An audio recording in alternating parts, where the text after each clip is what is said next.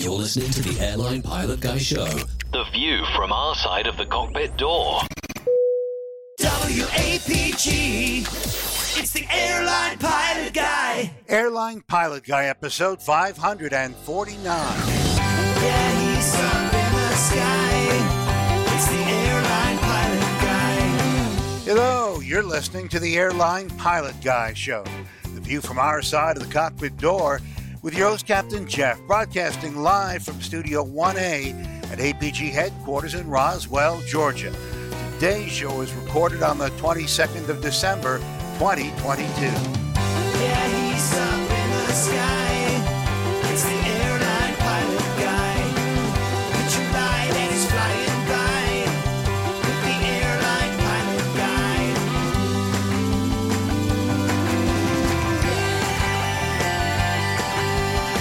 In today's episode, 3 people die in the fiery crash of a Russian helicopter. British Airways puts a pet dog on the wrong plane, flying it to Saudi Arabia instead of Nashville. More news and your feedback. So get all settled in. Tray tables and seat backs in the upright and lock positions. Electronic devices powered on. I'm Radio Roger, and Flight 549 is ready for pushback. Thank you, Radio Roger. He's an award-winning TV and radio reporter, currently at the #1 all-news station in the nation, 1010 Wins on 92.3 FM in New York City. Welcome to the Airline Pilot Guy Show. It's an aviation podcast covering the latest in aviation news and answering your great feedback. I'm Captain Jeff, a pilot at a major legacy airline based in Atlanta, Georgia. And joining me from his studio in Hartford, Hereford, and Hampshire, professional photographer, former RAF, RAAF fighter pilot, retired Airbus A330, A340 captain for Virgin Atlantic Airways, and part-time Santa Claus at the local store downtown. It's Captain Nick. Buenas noches, Jeffrey. Lovely to see you, and a jolly and Merry Christmas to you and all our listeners. Awesome. Merry Christmas to you as well, and also joining us from a place to stand, a place to grow. Yes, from her studio in Toronto, retired financier and aviation enthusiast, spreadsheet master, and our producer, it's Liz Piper. Hello, everybody, from Canada, the home of St. Nick. Santa Claus lives at the North Pole. Oh, I thought he came from Lapland. We discussed this in the last show. I don't know. He was a half goat, half man that lived. Might be some, and burns little kids in the pot. Yeah. There might be some fake news going on here. I don't know. I think so. Yeah. Hi, Laura. Okay, guys, have a good show. Behave yourselves. Thanks, Liz. No. Okay. Now that she's gone. Yeah, so we could do have whatever fun. we want. All right, here we go. It's time for some aviation news.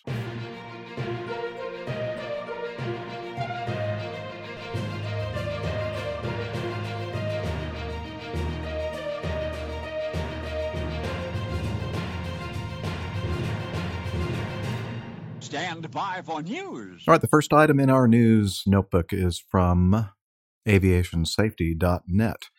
An accident involving an Mi-171 Echo Russian helicopter. It crashed at Baikal Airport, I'm not sure, Ulan-Ude, which is Uniform Delta or Uniform India Uniform, if you prefer the four-letter ICAO. Is Pip here? I don't know. We want to make sure we make Not him yet. happy. No. Anyway, in Baratia, is that how you'd say that? Baratia? Baratia. During a test flight, I had to. Baratia. I'd say it.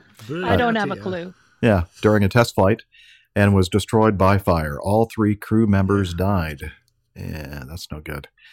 Helicopters, dangerous bits of kit. They are. Let's see. The helicopter. It's a HIP, by the way. Oh, excuse me? It's a HIP. I NATO thought it... reporting name HIP. Oh, okay. HIP. Thank you. I thought it was a helicopter, but apparently it's a HIP. It belonged. NATO calls it. Okay. So, I mean, I guess it's a derivative of the older Mi-8 helicopter, Yep. and then the Mi-17, The and now Mi-8, Mi-17, and various derivatives of that. We used to say it looks like a bus with a rotor stuck on it. If you're waiting at a bus stop for a long time and eventually you see the bus come along, going to pick you up, you'd say, hip, hip, hooray, here comes the bus. So that's how we remember to call it a hip. Yeah. I was the squadron recce officer, by the way. Oh, well, that's really interesting. Thank you, Nick, for all that. I mean, you listen to the show and you learn so much. That you do. You learn so much rubbish. You didn't realize what you were missing. Let's see. The helicopter that crashed was an Mi-171E. According to the source, it belonged to Ulan-Ude Aviation Plant. And according to preliminary data, it was being tested before being sold to buyers from China. They named the 3 Russian crew members. Initially, it was reported that a private Mi-8 helicopter crashed while flying from Vostochny airfield to Baikal. Anyway, let's see, what else did I want to talk about here? They talked about in one of the sources of news I was looking at that they thought that it could have been a situation where they ended up getting caught up in something they call the vortex ring. And it's a flight condition, also sometimes called settling with power, flight condition in which a helicopter that's receiving power from its engines loses main rotor lift and subsequently experiences loss of control. I guess it has something to do with lift along the length of the blades, and then it somehow develops this vortex roll that's kind of like a donut.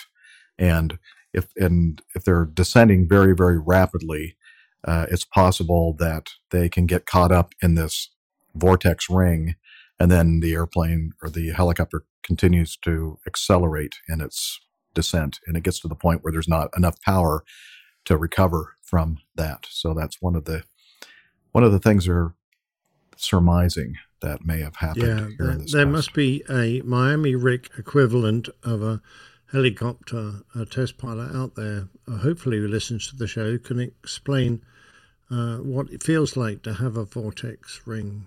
I only have a normal ring, but the vortex one sounds very exciting.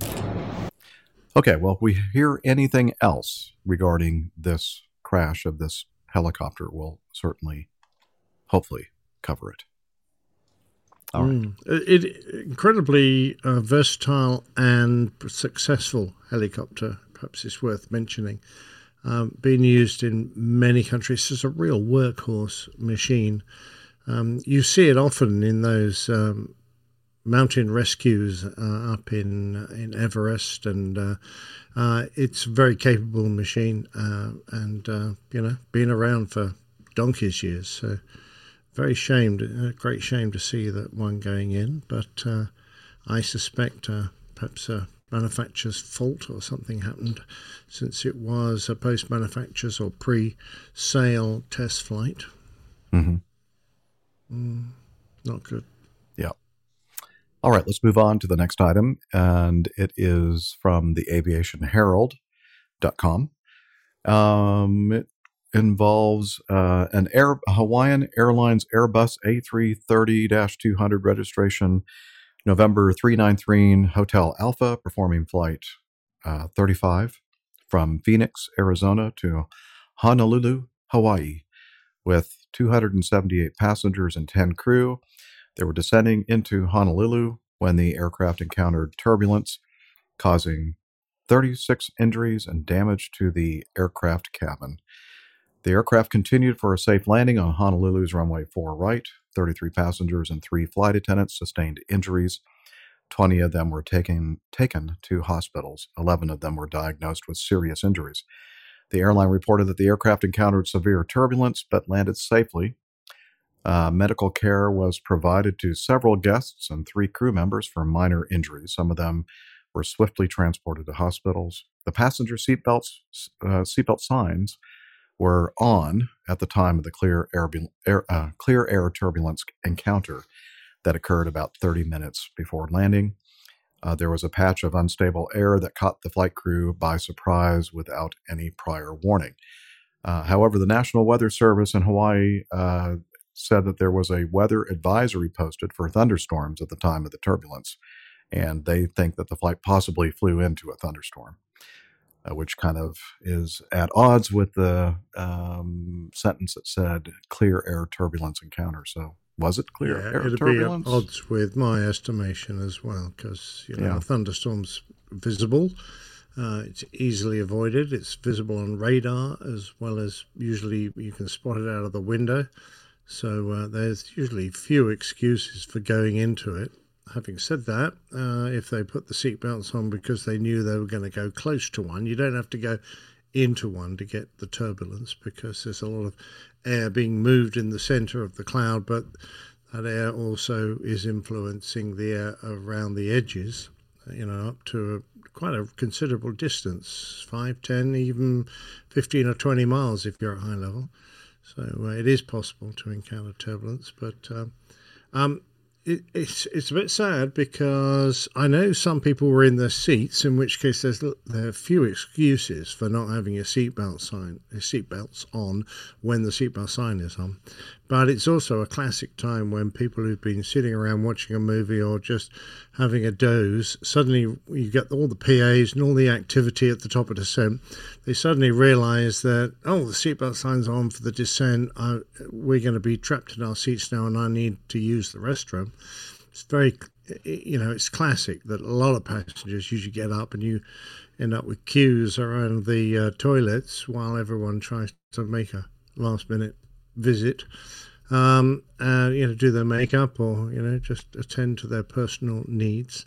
And it's if you get turbulence at that point, that could involve a lot of people. I also feel sorry for the cabin crew, of course, who are trying to secure the cabin for landing, and there's a lot of things they need to do. Tidy up, clear everything away, get all the trolleys stowed. They're on their feet through almost the entire descent. So, it's hardly surprising that even with the seatbelt signs on, you're going to get cabin crew injuries. Yeah, there's someone that took some video shortly after the turbulence encounter on Twitter, and we can take a look at that if you'd like. Shows some of the damage to the galley and damage to the flight attendants, passengers. Do you know? With, people with bloodied faces. Looks like it made a mess.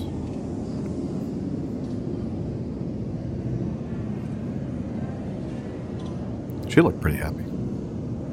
She did. She must have been the girl buckled who up. was right at the back there didn't look like she was feeling very happy about having someone put a camera in her face. No. I mean, I expect the seatbelt signs were still on it. I was just wondering if it was a cabin crew member who took that video just to illustrate what had happened. Could be. Not sure. Yeah. Oh, that's horrible. Yeah. So, a reminder, as Captain Nick just mentioned, though, we always say if you don't need to be up, stay in your seat with your seatbelt fastened. But there are times when you need to get up and use the restroom or whatever, or you move out of somebody's way so that they can get into the aisle and go to the restroom, that sort of thing. So, it's, not 100% foolproof, Now,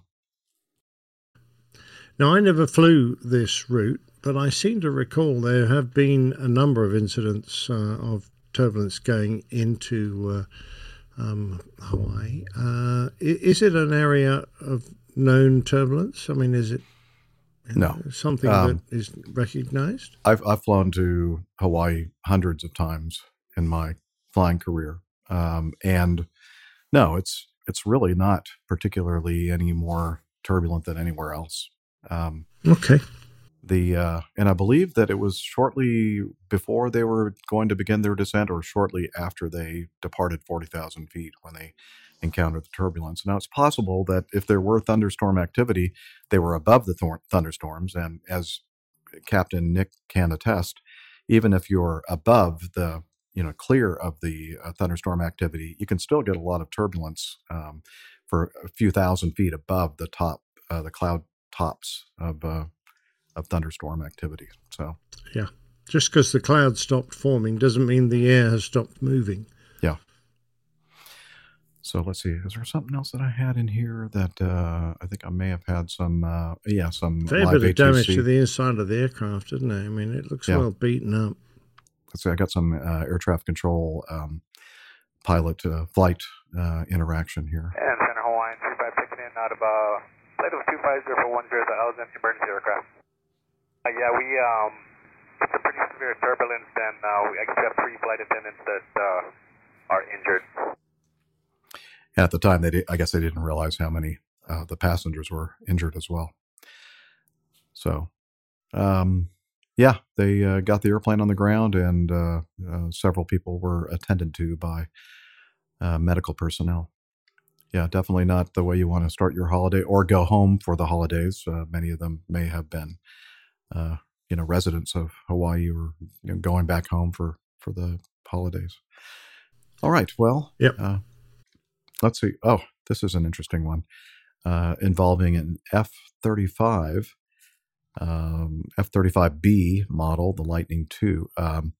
And the F-35B is the one that's the Marine Corps uses, and I believe, is that the only one that you all have over there in England? In the United Kingdom, yes. Yeah. We have the vertical takeoff version. Okay.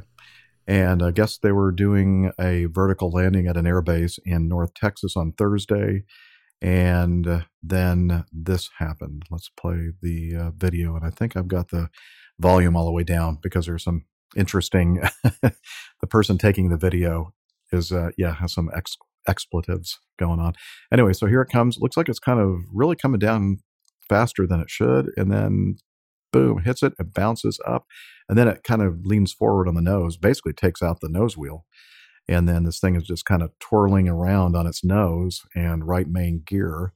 And then at some point, the pilot decides, I'm going to get out of this airplane because it's got a mind of its own. And he ejects and gets one swing, maybe 2, 1.5 swings before he hits the ground. Yeah. Enough to save your life, but it's not exactly comfortable. I'll bet not. It's not like when Steph goes out skydiving. It's a little bit different. No, it's not exactly a Parawing. I'm sure she looks like, Twinkle Toes when she lands, all sort of, woo, look at me, I'm going to do a stand-up landing. Now, with the sound on, you can kind of hear the fact when the thing hits the ground and then it kind of bounces up and it starts to nose over here, then it sounds almost like the engine is like accelerating. It's not going down to idle. It's just almost sounds like it's powering up. And that I did read, someone said that there is a sort of safety. Now, I don't know if this is someone who knows or someone who is just one of those classic people guessing. Mm-hmm. There's a built-in safety feature that tries to cushion a firm landing by taking control of the throttle and applying more power. Oh. But I don't know if, and it might have been that system went a bit haywire. But it seems to me that the primary cause might have been the fact that it was a firm landing, but he would have got away with it, I'm pretty sure, with a bounce and perhaps a little bit of undercarriage damage. But something went very wrong with the engine controls. It might have been as a result of the impact of the landing. Yeah. Yeah. Very nasty. Very nasty, yeah, for sure. There's a still of the F-35B in its aftermath. Hopefully it didn't damage the airplane too badly. They're not cheap. I saw a lovely picture of one of the American F-35Bs that had a big American flag on the inside of that intake cover that is currently raised to allow the vertical takeoff, the forward fan, to suck in air. And I always thought that was a neat thing. I wondered if you could deploy it in flight to say, oh, look, I'm an American. Don't shoot me. Yeah, I would imagine it would be a lot of drag, though, perhaps. Possibly. Oh, let's see. Nick, Liz thinks that you might want to comment on this comment from Tom. I think Marking Baker gives a tie and a watch. They give you a tie. They don't give you a watch. But once you have been given a tie and a membership number with Martin Baker as being someone who has qualified for the tie, you can then write to Beaumont, who make these beautiful Swiss watches. They are absolutely fantastic. They're the equivalent of Breitling and many other fine watchmakers, but they do make a really nice aviation themed watch, and you get one with a special sort of your Martin Baker number engraved on the back. You still have to pay for the watch, but it comes with your Martin Baker number, Martin Baker logo behind the face, and on the back of the second hand is a little Martin Baker, ejector seat handle, the one that nestles between your legs. That nowadays it's the only way of actually activating the ejector seat. In the old days, there used to be one above your head as well, but nowadays they've removed that because it's considered takes too long to get your hands up there and pull out this whole face blind, and now you just have one between your knees. But it's a lovely watch. So you qualify. Only a Martin Baker ejectee is allowed to own that watch. Well, I would think if I had the choice between not having one of the nice watches and ties, or not ejecting, I think I'd opt for the not ejecting. Oh, yeah, exactly. And in the old days, of course, you also used to get your Caterpillar Club. Tiny gold brooch, which was a little silk caterpillar. A caterpillar that makes silk. Mm-hmm. Pardon me. With a ruby for an eye. And that was the Irving parachute gift that they used to give out. So it goes all the way back to Second World War. And a fabulous little thing if you see someone wearing a tiny caterpillar, golden caterpillar with a ruby eye. They've had their life saved by an Irving parachute. But, quite a while ago, Aeroconical started supplying the parachutes for Martin Baker seats. So you don't get that little darling brooch anymore. That little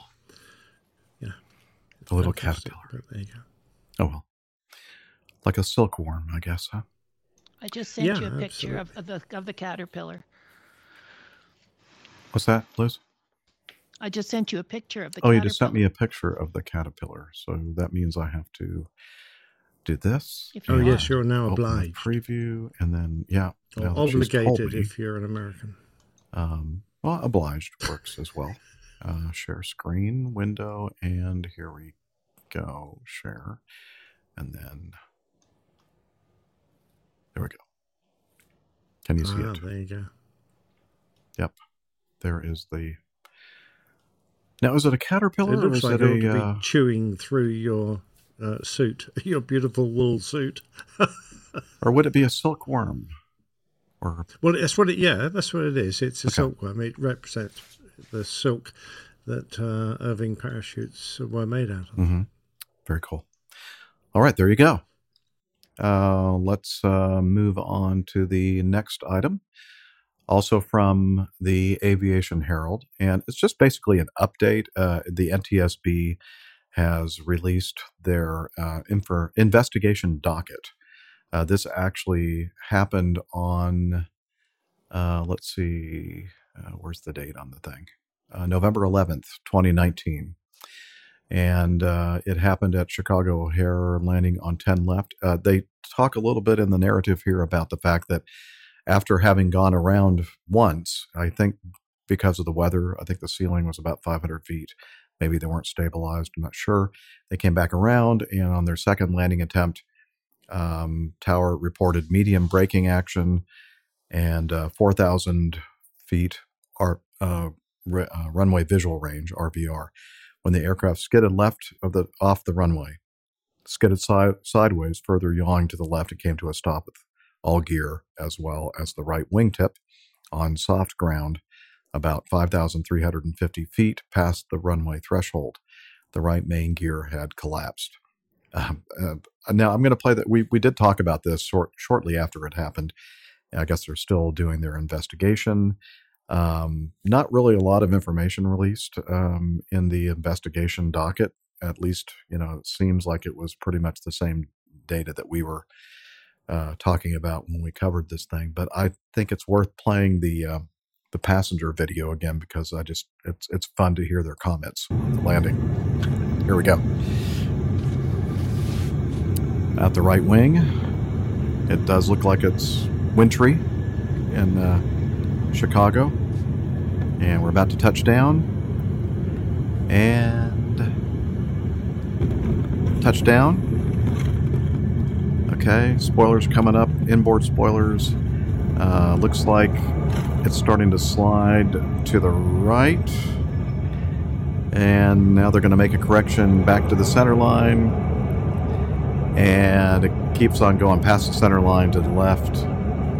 And goes off the runway. Right here.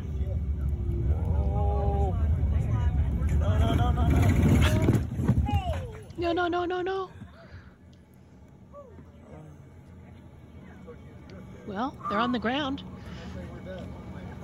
I think we're done. Yes, I think we're done. Wait, I didn't hear the ladies yell out, I think we landed. Hang on, let's see if I can find that. There it is. Nice one, Jeff. That's why I wanted to play it again. I think we landed. That's cool. It's fun to laugh at other people's mistakes. Well, it is knowing no one was really hurt. No. I mean, they only went off at about 50 knots, so there's not going to be a huge amount of damage to the passenger cabin at that sort of speed. But it does worry me though. The braking action report is medium. You've got to trust air traffic, and let's go. Okay, well, I can land in medium if the crosswind's in limits. Probably would have been quite a low crosswind limits for the aircraft I used to fly, because once the braking action got down there, the crosswind was very limiting. Just for this sort of occasion, because you've got very little directional control if the runway is very slippery. And the fact that they then immediately declared the braking action as poor, I would not have been permitted in my company's regulations to even attempt to land if the runway braking action was reported as poor.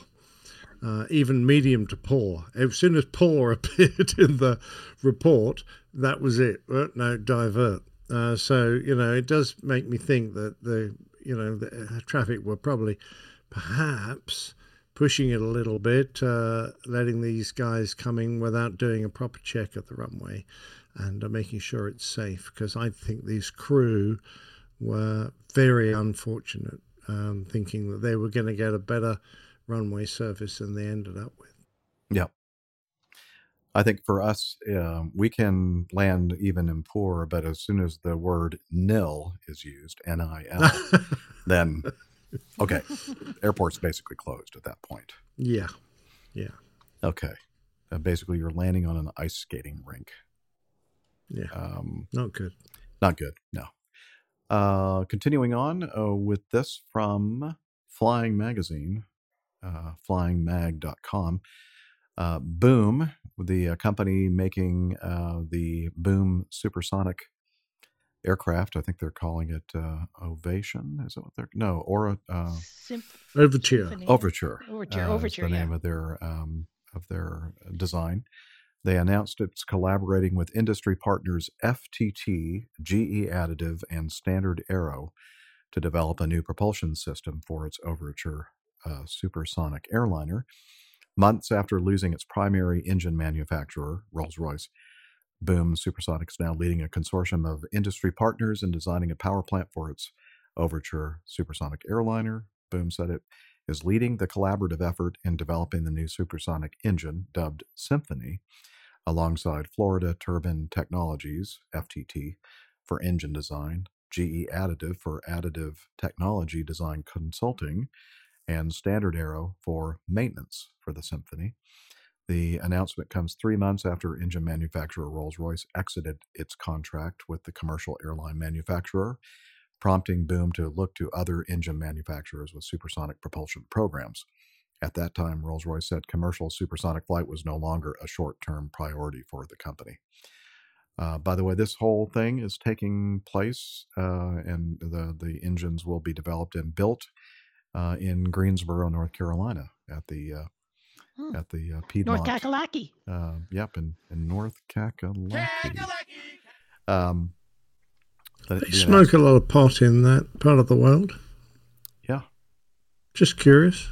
What's that now? What's the question? They smoke a lot of pot in that part of the world. Is it legal? Smoking a lot of pot. Is that what you were asking me? Yeah. Okay. I don't think it's legal in North Carolina. I could be wrong. Laws continually change here. But I don't think North Carolina is. Maybe they allow it for medical purposes. Perhaps. Why are you're just saying that they must be because this is never going to happen? I think that's what you're trying to say. Well, far be it from me to suggest that the next generation of supersonic aircraft is probably never going to fly. But, I sometimes get that feeling that me too. They're living the dream. I hope it turns out to be real, but I sometimes get the feeling that when a big engine manufacturer like Rolls-Royce goes, nah, I don't think this is going to happen, it's not really worth our effort investing in this, then you do begin to wonder. I agree with you. They think that they're going to, or they said it's expected to achieve type certification in 2029. And the company will build the jet at the Overture Super Factory in Greensboro, North Carolina, with ground testing to begin in 2026, flight testing in 2027. Don't get me wrong. I wish these investors and the people who are doing all this work are the best of luck, but it's not an easy project to achieve. So, we'll have to wait and see. Now, this is interesting. I had not read this before. It said the FTT, Kratos Defense and Security Solutions Incorporated business unit will lead the engine design portion. It would leverage FTT's supersonic engine design expertise, noticeably because FTT's workforce, including engineers involved in the designing the F-119 and F-135 supersonic engines that power the F-22 and the F-35. Okay, so they have some chops, I guess, when it comes to engines operating in the supersonic realm.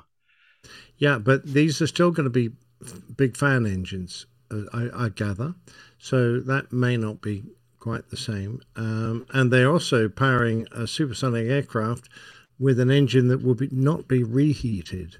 That is, I'm finding that quite an interesting concept because, getting over that, the transonic period and the drag rise that occurs as you try to go supersonic and then you get into the supersonic cruise and you can take the reheats out. Getting over that drag hump takes quite an effort. So I'm just wondering how they're going to achieve that with a non-reheated an engine without afterburner. I don't know.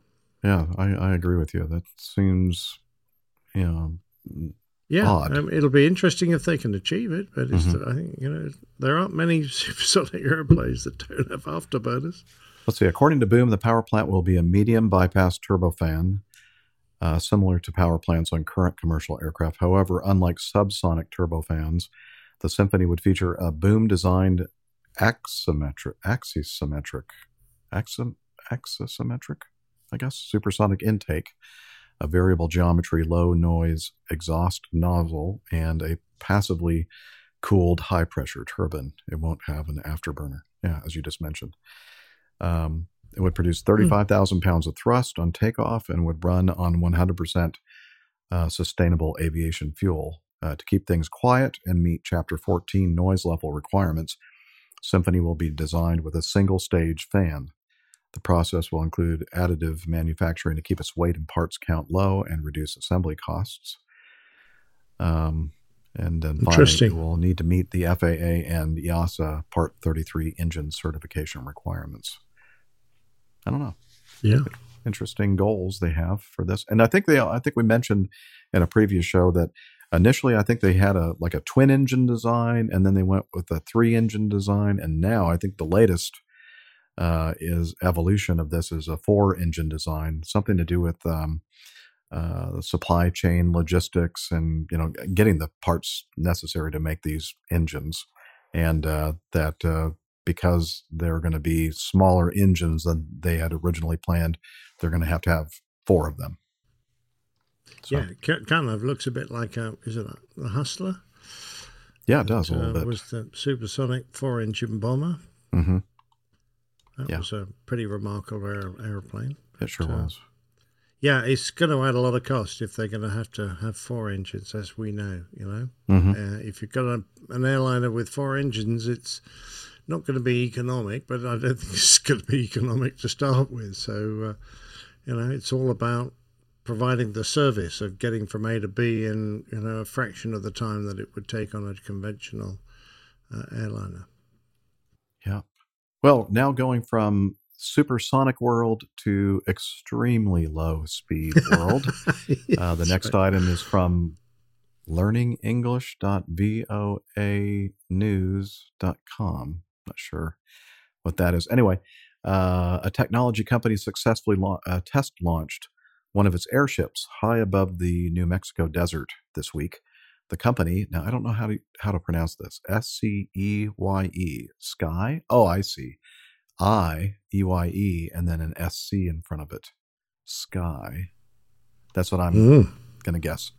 Hope its airship will one day be able to improve internet connectivity and collect data on everything from industrial pollution to wildlife threats. The airship launched on Tuesday. Not sure which Tuesday, if it was last week or the week before. The test was meant to see whether the ship could reach the Earth's stratosphere and stay there for a long period of time.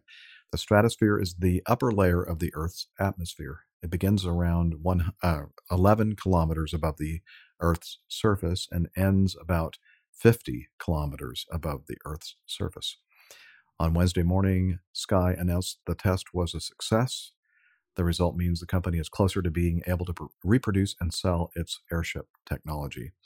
The head of Sky is Danish businessman Michael Vestergaard Fransen. He started Sky after the U.S. space agency NASA asked technology companies to think about ways to build an airship that could rise into the Earth's stratosphere and stay there for longer than 8 hours. At the time of NASA's suggestion, no airship could remain in the stratosphere for longer than 8 hours. The researchers at NASA and the Jet Propulsion Lab in California said a ship could stay in the stratosphere for a long period of time, or if the ship could stay in the stratosphere for a long period of time, they could provide important data for scientists. The head of Sky said that he was pleased with the test.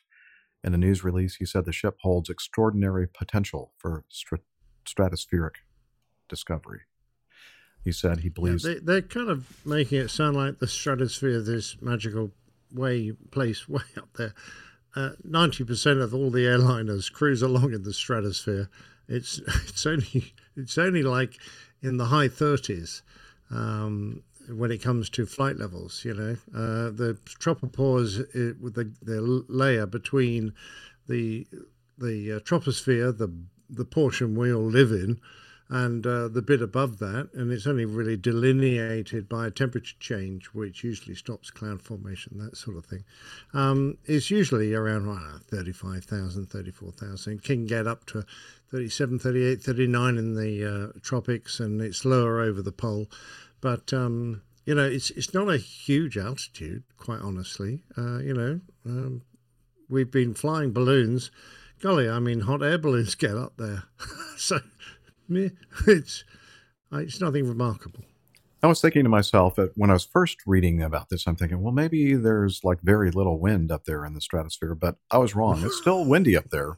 Oh, yes. And I'm thinking, so the airship is going to have some kind of a propulsion system if it's going to be a geostationary kind of a setup. It's going to have something that's going to offset the speed of the winds to keep it stationary.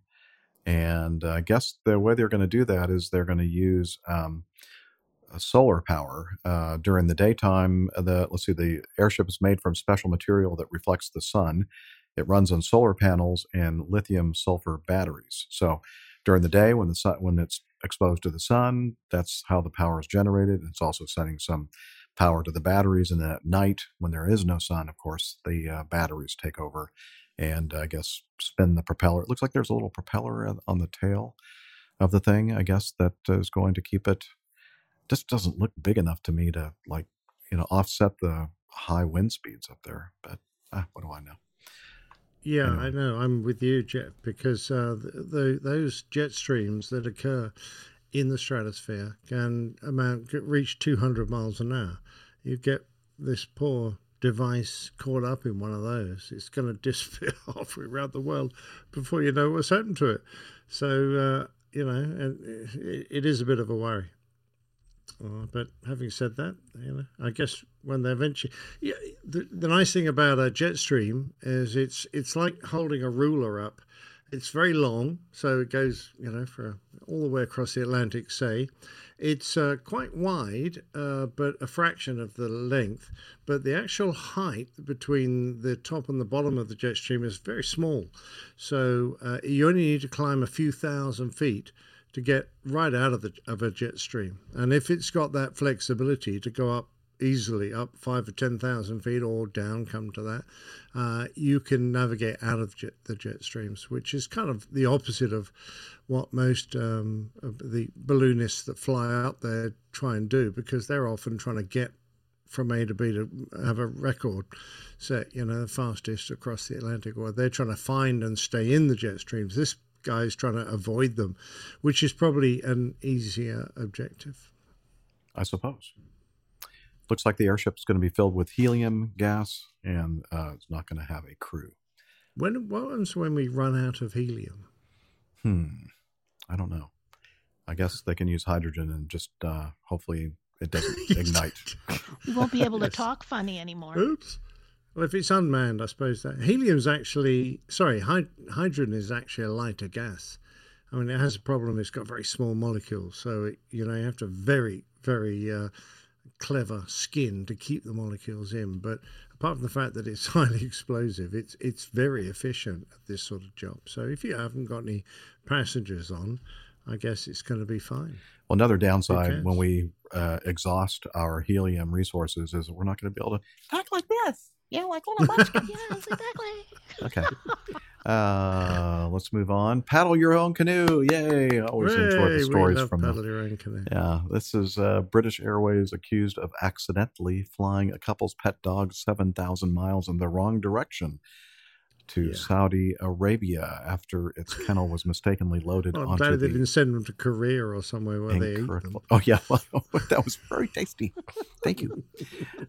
Madison and James Miller were relocating from England to Nashville, Tennessee on the 1st of December, had planned for their 5-year-old rescue dog, Bluebell, to fly in the cargo hold of the same flight that that James was a passenger on. But IAG Cargo, which manages freight on behalf of British Airways, accidentally loaded Bluebell's kennel on a flight to Riyadh, Saudi Arabia. Madison and James had no idea Bluebell wasn't on their flight until they arrived in Nashville. Following the realization that Bluebell had been loaded on the wrong aircraft, the Millers demanded a proof of life photo. They received I'm not going to pay the ransom till I have proof of life. They received a picture of their dog, alive and well, peering through a cage, and they were showing it right now on the video. The couple now claim Bluebell is traumatized following her experience. After arriving in Saudi Arabia, the poor canine had to be flown all the way back to Heathrow before being loaded on a third flight to Nashville. In total, Bluebell spent around 60 hours in transit before being reunited with her owners. Thankful to have their dog back and in one piece, James said that was only the start of their problems. We did everything right moving Bluebell to America with us, and it's been an absolute nightmare. The first time we tried to leave her at home alone after the ordeal, she ripped through her kennel in the first 10 minutes. The next time she chewed through a wooden door, crying the whole time. So now we can't leave her. She could harm herself. Being apart from us is just too traumatic for her. James says Bluebell is now working with a pet behaviorist to help calm her anxiety. Bluebell is currently taking anti-anxiety medication 3 times a day. We don't know if she'll ever be the same. It's breaking our hearts. A spokesperson for IAG Cargo apologized for what had happened and reassured the couple that every dog that travels long haul with transfers will be checked and their water bowls replenished. That makes them feel better.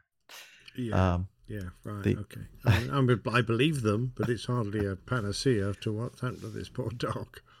Yeah, they said after she arrived back at Heathrow, she was taken to a special animal reception center where staff cared for Bluebell, allowing her to stretch her legs and receive refreshments prior to her onward journey home. British Airways has offered 50,000 frequent flyer Avios points as compensation. That gives you what? Maybe like half of a flight to Birmingham or something? It's not a lot.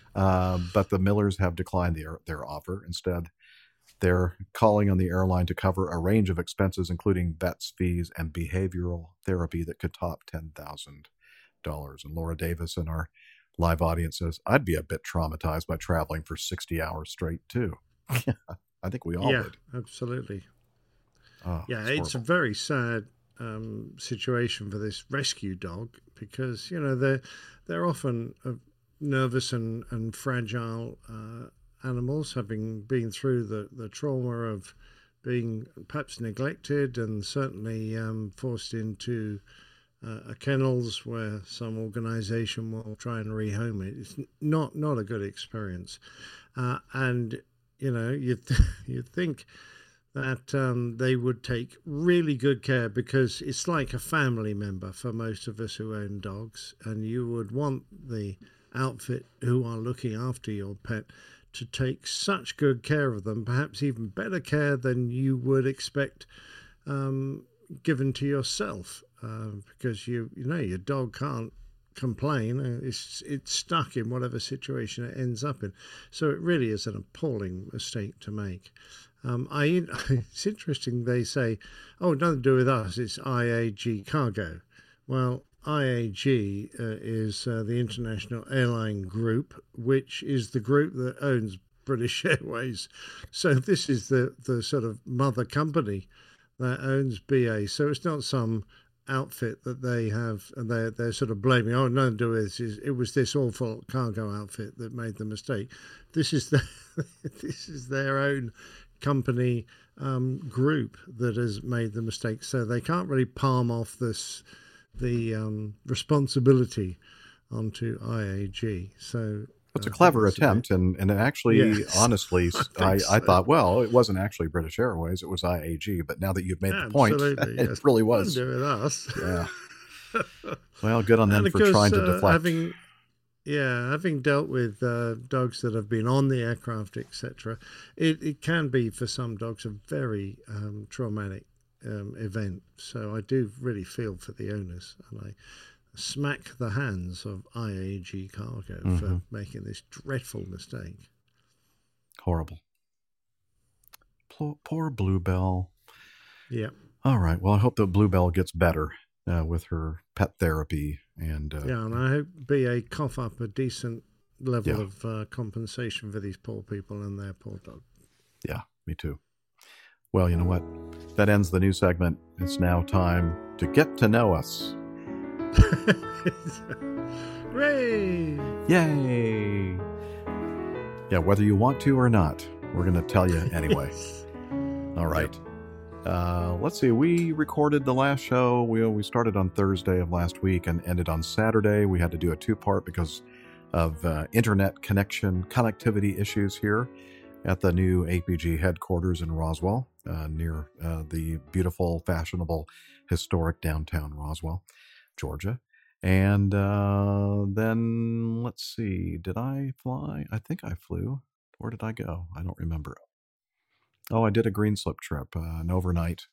I was in Jackson, Mississippi last week. Did you see the Mississippi? I did not, because you have to go a little bit further to the west to see the Mississippi River. Right, okay. But anyway, yeah, had a good time. It was rainy, cold weather, so didn't really get out and about from the hotel. It was a nice long layover there, but we just were pretty much confined to the hotel. But it was a nice co-pilot I was flying with, a young man at the start of his airline career, and I am the old guy who is getting very close to the end of his. the grumpy old captain. Yeah, it was like is it your grandfather you're flying with there? Yeah. But anyway, really nice guy. And what were you asking, Liz? Oh, I was doing a lot of editing. Yes, I had to do that. Well, it just gave you something to do to while away the time. Hopefully you sat in the bar and put your headphones on. Well, I don't believe that they close between like 2 and 4, so I was in my room doing the editing at that time. But anyway, it doesn't matter. Did a lot of singing again over the weekend. My voice is almost back to 100%. It was a lot of singing and a lot of rehearsing, and then of course coming up here on Saturday, New Year's Eve, I'm going to be singing in not New Year's, Christmas Eve. Thank you, Liz. And Christmas Eve, I'm going to sing in, I think, 4 or 5 masses on Christmas Eve day and for the midnight mass. Anyway, looking forward to that. I always enjoy the music. Are you singing on Christmas Day too? Christmas Day, I might be singing in the morning. The ladies that are doing the 7:30 mass, 7:30 a.m.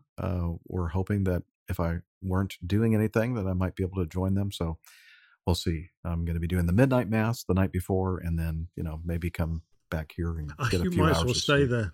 I might as well just throw the bit of altar wine, a few beers, yeah, and then start singing at 7:30. Now, one thing that's happening here in the United States right now, in fact, tonight, between now and the wee hours of the morning, a cold front is coming down. All that those awful Canadians are sending us this very, very cold air, and it is giving you the cold shoulder. Oh yeah, more than that. The temperature here in Roswell, Georgia, in northern Georgia, is supposed to get the wind, with the wind chill factored in, it's going to be like -4 degrees, -5 degrees Fahrenheit, which I'm not sure exactly how that equates to centigrade, but I think it's like -20, 21, something like that. 36 degrees of frost. I think we understand that's going to be pretty chilly. It's going to be really, really cold. And I'm I was telling Nick and Liz before we started recording today's show that I actually went out before we started the recording, and I went to the storage unit and got my little propane camp stove, because this apartment that I'm in is 100% electric. And I'm thinking, sometimes when it gets really cold, the electrical grid goes down, or trees, freeze and fall over and take down power lines. I'm thinking, if we lose electricity in this place, I'm going to be done for. I'm not sure how long I'll be able to stay in here, because it's going to be so ding dang cold. The ambient there'll temperature. Be some nice bar nearby. That's what I'm thinking. But just in case, I went ahead and got this camp stove. I went to Publix grocery store and got a couple of cans of stuff that I could, open up and heat up on my propane stove, and I can make coffee. Sniff the propane and then I could do that. Feel better. Actually, I guess I said propane, but I think it's like a propane butane mix. I'm not sure exactly what it is. Anyway, do you have antifreeze in your car, Jeff? Do I have antifreeze? Well, yeah. I mean, I think all cars have antifreeze. I'm not sure if it's rated down to like the single digits or not. Yeah, that's kind of a problem, because people who don't get a lot of low temperatures, their antifreeze is only rated for like minus a bit. Yeah. And then when you get a big freeze, all of a sudden your engine block turns into a block. Yeah. And then you're really worried. Well, I guess if I had to, I could walk over and hope that some of the Canton Street, the historic Roswell area places are open and serving food, maybe, and beer. I did buy some extra beer, just in case. Gotta keep the personal need to warm that up before antifreeze. You drink it. Yeah. So we'll see. We'll see how that goes. It's going to be interesting. It'll be an adventure. Yeah, it will be an adventure. Now, I was hoping that Steph would have joined us by now. but not yet. Do you want to She's- show the picture or not? Yeah, let's go ahead and show the picture. This was sent in by one of our APG community members, and it is I think, what did he say, was up in Indiana? No, Illinois. Joliet, Illinois. Illinois. Baumgartner, is that who it was, Liz? Do you remember Yes, sir. Baumgartner? Yeah. He's been a longtime listener, and he said he was at a Sam's Club, I believe, a big box kind of place, and he saw this in the parking lot. I didn't even know that Steph had a yellow Volkswagen Beetle convertible, but there it is right there. There's evidence of Dr. Steph on the license I think plate. our Jeep would drive all over that. No, I think you're right. Yeah. The land of Lincoln. Yeah, no, she comes from somewhere else. Jerry Baumgartner. Thank you, Liz, for looking that up. Anyway, so we thought we'd throw that up and perhaps it's show a that. rental, and she uses that company so much they've got a special car for her. Oh, it could be. Oh, Laura says yet another vehicle that goes topless. Yep. Topless theme. Yeah. Nice one. Yeah. All right. And that's all I have. What are you up to, Nick? Well, surprisingly little has happened. Or actually, unsurprisingly little has happened, actually. About the only thing that I've got to talk about is the fact that you'll recall I went to the St. Benedict's School. Their junior school has an aviation club, and Rob, the lovely headmaster there, occasionally asked me to come over and give them a little talk about, flying. We were talking about bringing an aeroplane from New York to London, and we sort of reconstructed the flight and everything the crew had to do. So that was fun.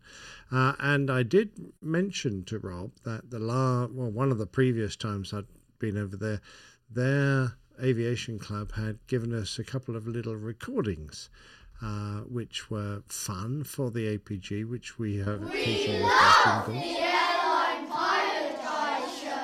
But who do they there you like go. more than anybody else? That's what I'd like to know. We love you, Captain. Oh, thank you. Thank you. Yeah, absolutely. They certainly do. They've never met Captain They've Jack, never met but you, though, have they? my description of you was sufficient for them to want to say that. Thank you. which You I must have thought said was nice rather things.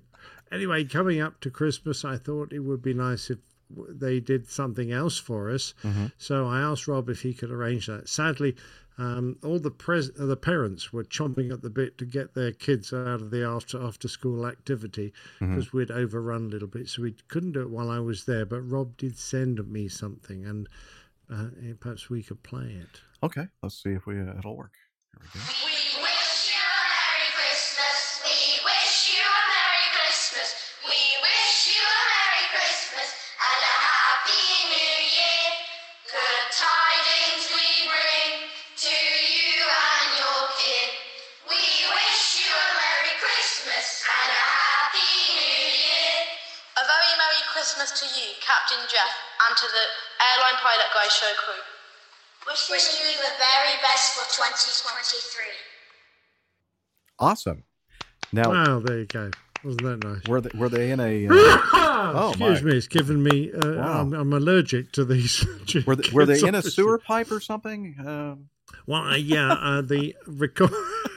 I think Rob needs to invest a little more in his sound recording equipment. Come on, Rob, stop cheapskating us. Get some decent gear. Maybe we need to send him I some did gear. my best with it, but Yeah. that'd be it great. was a little bit. No, I loved it. It was great. It was really, really great. It At was least almost we like- could hear what they were singing. Yeah, It was absolutely. great. It was very clear. You tweaked it just It right. was. Now, next time you're going to have to get somebody to say, "We love you, Captain Nick." The best. You're the best. Nobody loves me. You're That's the part of only the one that's fun. bothered to visit us here, Captain Nick. Well, that's true. But on the other hand, I'm in awe of Rob, who does so much work, and then also, imbibes this group of youngsters with his wonderful enthusiasm for aviation. So, he's a great ambassador for us, and for aviation in general. And I have no doubt that he's generating some youngsters there that will aspire to become airline captains one day. Yes, I'm sure. And Rob, we have to mention that he has been a long-time listener and a long-time financial supporter of our show. Oh, absolutely. Thank you so much, Rob. You're awesome. Lovely chap. Yeah. What were you saying, Liz? Does Nick want to talk about his cover art?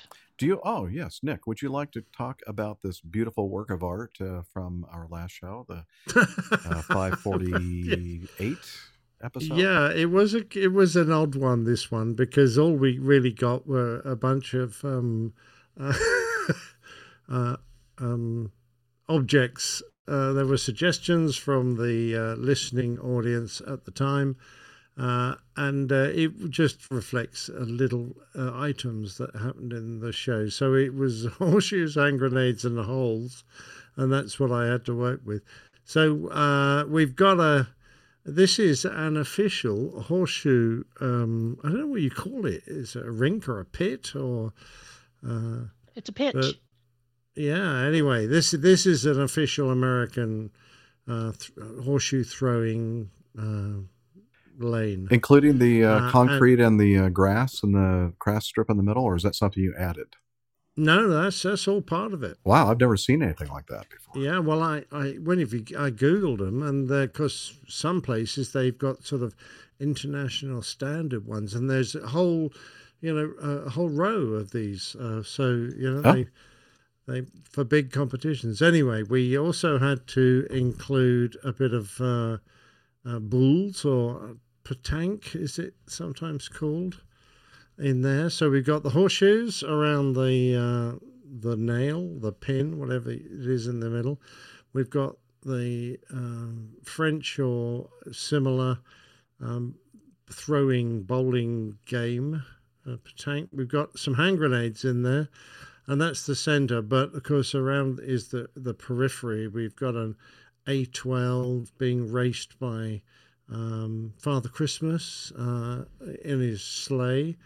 We've got an Earth Rise with the moon there, and there's a Santa standing on the moon looking at the first lady to ever loop-de-loop. And the one thing I did notice about this particular lady, she was only ever a passenger. She didn't fly herself, but she passengered in an airplane that flew the first loop. She didn't quite understand how to wear her goggles. If you ever blow the picture up, she's got her goggles on all squint, which I thought was hilarious. And of course, we've got this depiction of the original Father Christmas that comes from Finland. And he was half goat, half man, and he was used as a sort of a threat, a bit like the bogeyman, motivator, I think, for children, so to ensure that they remained good over the Christmas period. And the threat, apparently, according to this old picture, which was made and depicts this half goat, half man. He's boiling some child, and in the sack beside the pot is another child, which is with his hands coming out the top of a sack, which is just a slightly distressing image for children at Christmas. Yeah. But Merry Christmas, kids. it's historic. That's why that's all I have to say about that. Well, and it's a known fact that kids are much tastier when you boil them.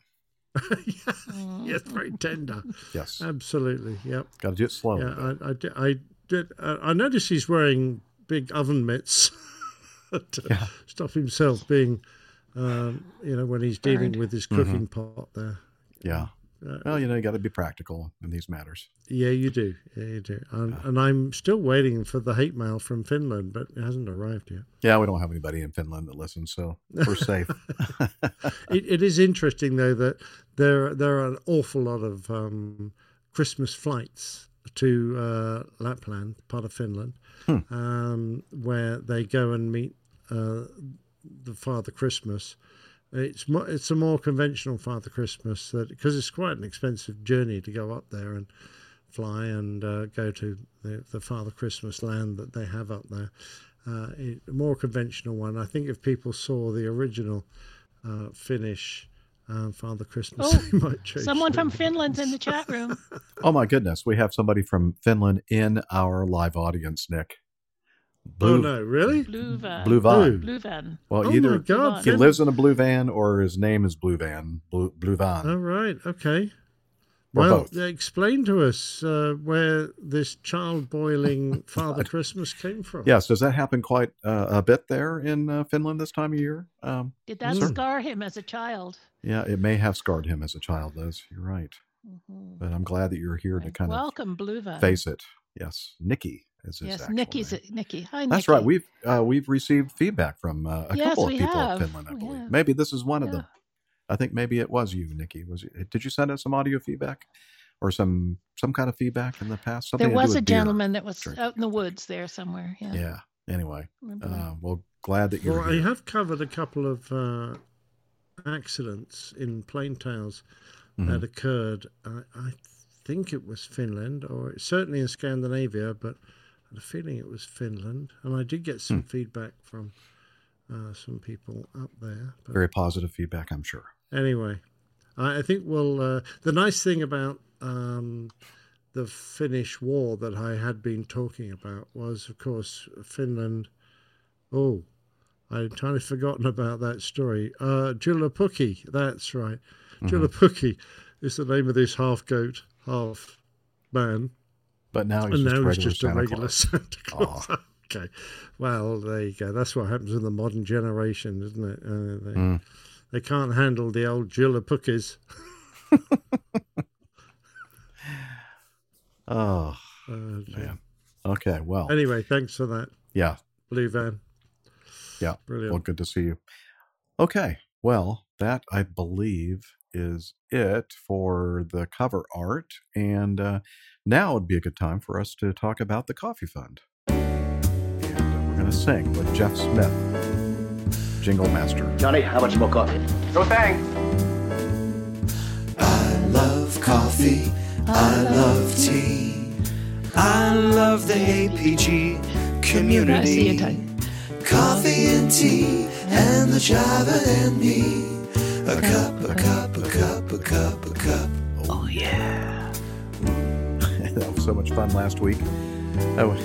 We had a special guest host with us, Aviator Tony, and he sang along as well. And then it was fun doing the editing and matching up all of our singing together, including yours, Liz. It had me laughing out loud, literally.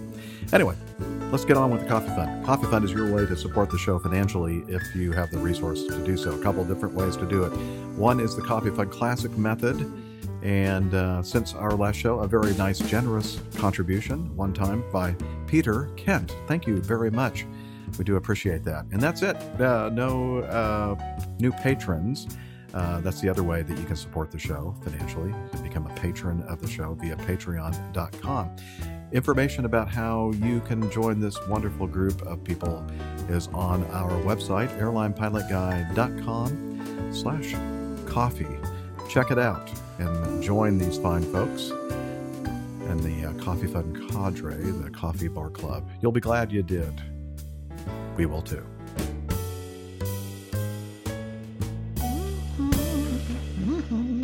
Oh, yeah.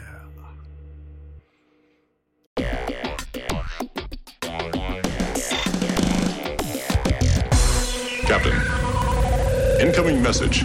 All right, this from longtime APG community member back from the old Catholic pilot days, Kevin St. John, sent this from his iPad. Hello, Captains Jeff, Nick, Rick, Dr. Steph, and vintage aircraft pilot Nick. I hope this email finds the crew in good spirits. I couldn't resist sending this in, given all the joking over the years about food poisoning. Here's a real food poisoning incident involving a B787 co-pilot and the flight being diverted to Bangor Airport in Micah's home state of Maine. Wishing you all the best with winds appropriate for the different flight phases. longtime APG syndrome patient from the Catholic pilot days when it was unknown. Yes, not a lot of people listening to it back then. And he says, respectfully, Kevin St. John. And this is an excerpt from some of the communications, liveatc.net. Here we go. Let's listen. Boston Center, good afternoon. Tomjet 564 Heavy on a pan call diverting to Bangor. To maintain 1000 on 29901. Tomjet 564. I think at this point on this frequency, we're only getting the communication from the flight side of things, but later on we'll hear the air traffic controller communications as well. Tomjet 564, can we have the latest weather, please, for Bangor? Okay, it's the first officer that unfortunately looks like he has got food poisoning. So the captain, assisted by one of the cabin crew, is in the flight deck at the moment. He had the fish. We'll just fit in with whatever's going. 33 left, good for us. Tomjet 564. We'd just like vectors to lose height, and we're not going to rush this. Just myself now. Afternoon, Tomjet 564 Heavy on a bank call and on a divert. Tomjet 564 Heavy, Bangor approach. Bangor altimeter is 2989. Verify you're leaving flight level 206 for 11000. Copy 2989, AFM leaving flight 205, descending 11000. Tomjet 564 Heavy, roger, flight heading 130. Vector for the visual approach to runway 33. Information Victor is current. I can read you Victor whenever you're ready. Okay, heading at 130. Would actually prefer just the position for the ILS. Tomjet 564, don't want to rush this at the moment. Tomjet 564, roger, expect the ILS continue on the 130 heading. Set and maintain 5000. 2989 and Tomjet 564. Do you have the ATIS at Bangor? It's currently Victor. Information Victor is current. If you don't have it, I can read it to you if it's easier. Somebody just read it out to me on the previous, and we all back here, and now repeated Victor. 2989. Tomjet 564, thank you for that. One question regarding the nature of the emergency. Where would you like the medical crew to meet you guys? Which door of the aircraft? If they just come to the standard exit, it's just the first officer had food poisoning, so he's been ill a couple of times. Tomjet 564 and resolved it with something like. Tomjet 564 Heavy, thank you for that. We'll make sure that they meet you at the first door. Yeah, either the first or second door on the left-hand side would be great. Roger. Tomjet 564 is established low platform. Thank you. 564 Heavy, contact tower 120.7. 107, thanks, yeah. Tomjet 564. 3, clear to land. Clear land 33, Tomjet 564. Tomjet 564 Heavy, quick question, we have a minute. 4, go ahead. Tomjet 564 Heavy, City wants to know, are you able to continue without the first officer, or is there another first officer on board? Unfortunately, we only have one, Tomjet 564. Roger, I'll let them know, thank you. Or fortunately. Yeah. Rescue 3 will be here in about 1 minute. Next aircraft to land is the heavy Boeing 787. Rescue 3, copy. Thank you. Tomjet 564 Heavy. They're going to, I think they're going to put you at the gate because you're planning to not leave, correct? AFM, we're not going anywhere. Roger. So they'll pick you up at Lima and follow me at Lima. Follow me at Lima, thanks. Tomjet 564. Follow me. Cool.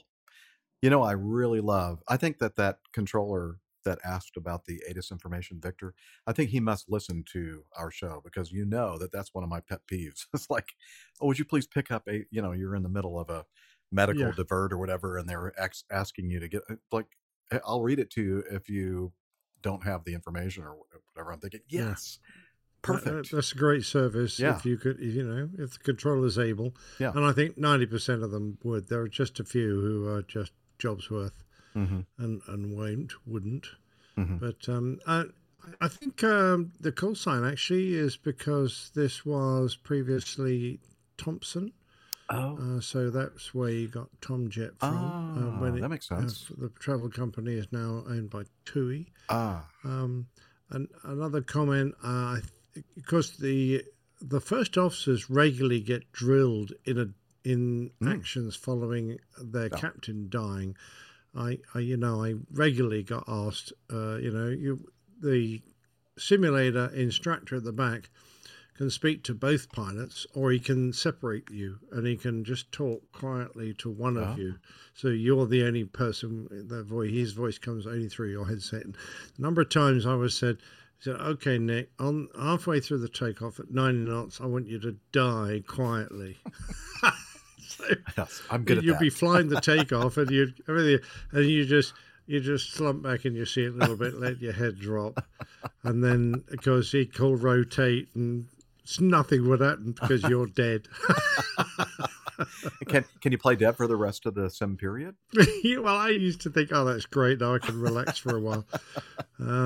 But they very rarely, ask the captains to show their ability at bringing the aircraft in single pilot, which I guess is fair enough because they should know what the hell to do. The first officer's the one to be tested. But interestingly, he has got one of his cabin crew into the flight deck, and our cabin crew were trained to perform various duties in the event of the first officer or vice versa becoming unwell and vacating, and they have to land single pilot. And they were drilled in basically reading the checklists. Which could be very useful. Although sometimes, if they weren't very practiced, you'd spend more time showing them which checklist you want read and how to pronounce all the abbreviations you get. You spend more time doing that than you would actually getting help, but there you go. I don't think we do that at Acme. I'm pretty sure that I've never heard of that. Yeah, well, it was a Virgin thing. I'm sure they still practice and do it, and I think it's nice for the cabin crew to feel like they're performing an important duty if one of the pilots is sick. And I would love to volunteer to drill the flight attendants. On these whatever they do during these situations. I can't say that. 2022. Oh, sorry. Well, you know what I mean, like ask questions and help them. Absolutely. Put them through their What do you think on that? We know what you meant. Maine Marin, or Maine Marin, I should say. It says it's pronounced Bangor. Yeah, I started to say it like that, and then I said Bangor, I think because of the Tomjet captain said Bangor. But he must be thinking about breakfast, apparently. Right, bangers and mash. Bangor in Wales, though. No, but Bangor's in Wales. What? The original Bangor is in Wales. Oh, in Wales. Okay. Well, I'm thinking there's when a you Bangor said, in Wales, yes. But I think that the captain said Bangor, and I think it's because he was thinking about breakfast, bangers and mash, right? Probably. Or is that a breakfast thing or not? He was very keen to spend the night there. He was going, no, we're not going anywhere. Yeah, we're not going anywhere. We get to spend an extra night away from home. He wants some I've got to find the best hotel I can in Bangor, which is probably like 1.5 stars. So I think that Bangor and Driller is very similar connotation. Okay. Anyway, I think we should move on before I get into any more trouble. Where's Steph when we need her? Yeah. Steph wouldn't help. She'd just egg us on, I'm sure. Okay. Let's continue with this one here from item number 4 from Richard. With the recent event involving an A320 colliding with a fire truck on the runway, I totally understand the need for each vehicle to get a specific instruction to enter the runway, but what's the latest procedure if there is an incident? I remember the podcast Nick did with Adam Spink regarding the British Airways Boeing 777 crash at Heathrow. He said with everything by that was going off, he also had tens of vehicles, each calling up on frequency asking for permission to enter the runway. Is this still the case if there's an accident, or can a controller now give a blanket clearance to everyone and say something like, quote, there's been a crash. The runway's closed. Go do what you need to do, sort of thing.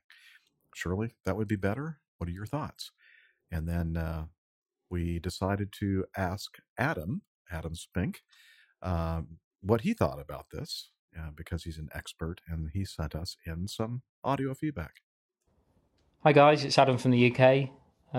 I'll try and keep this quick so Nick might hopefully stay awake while he listens.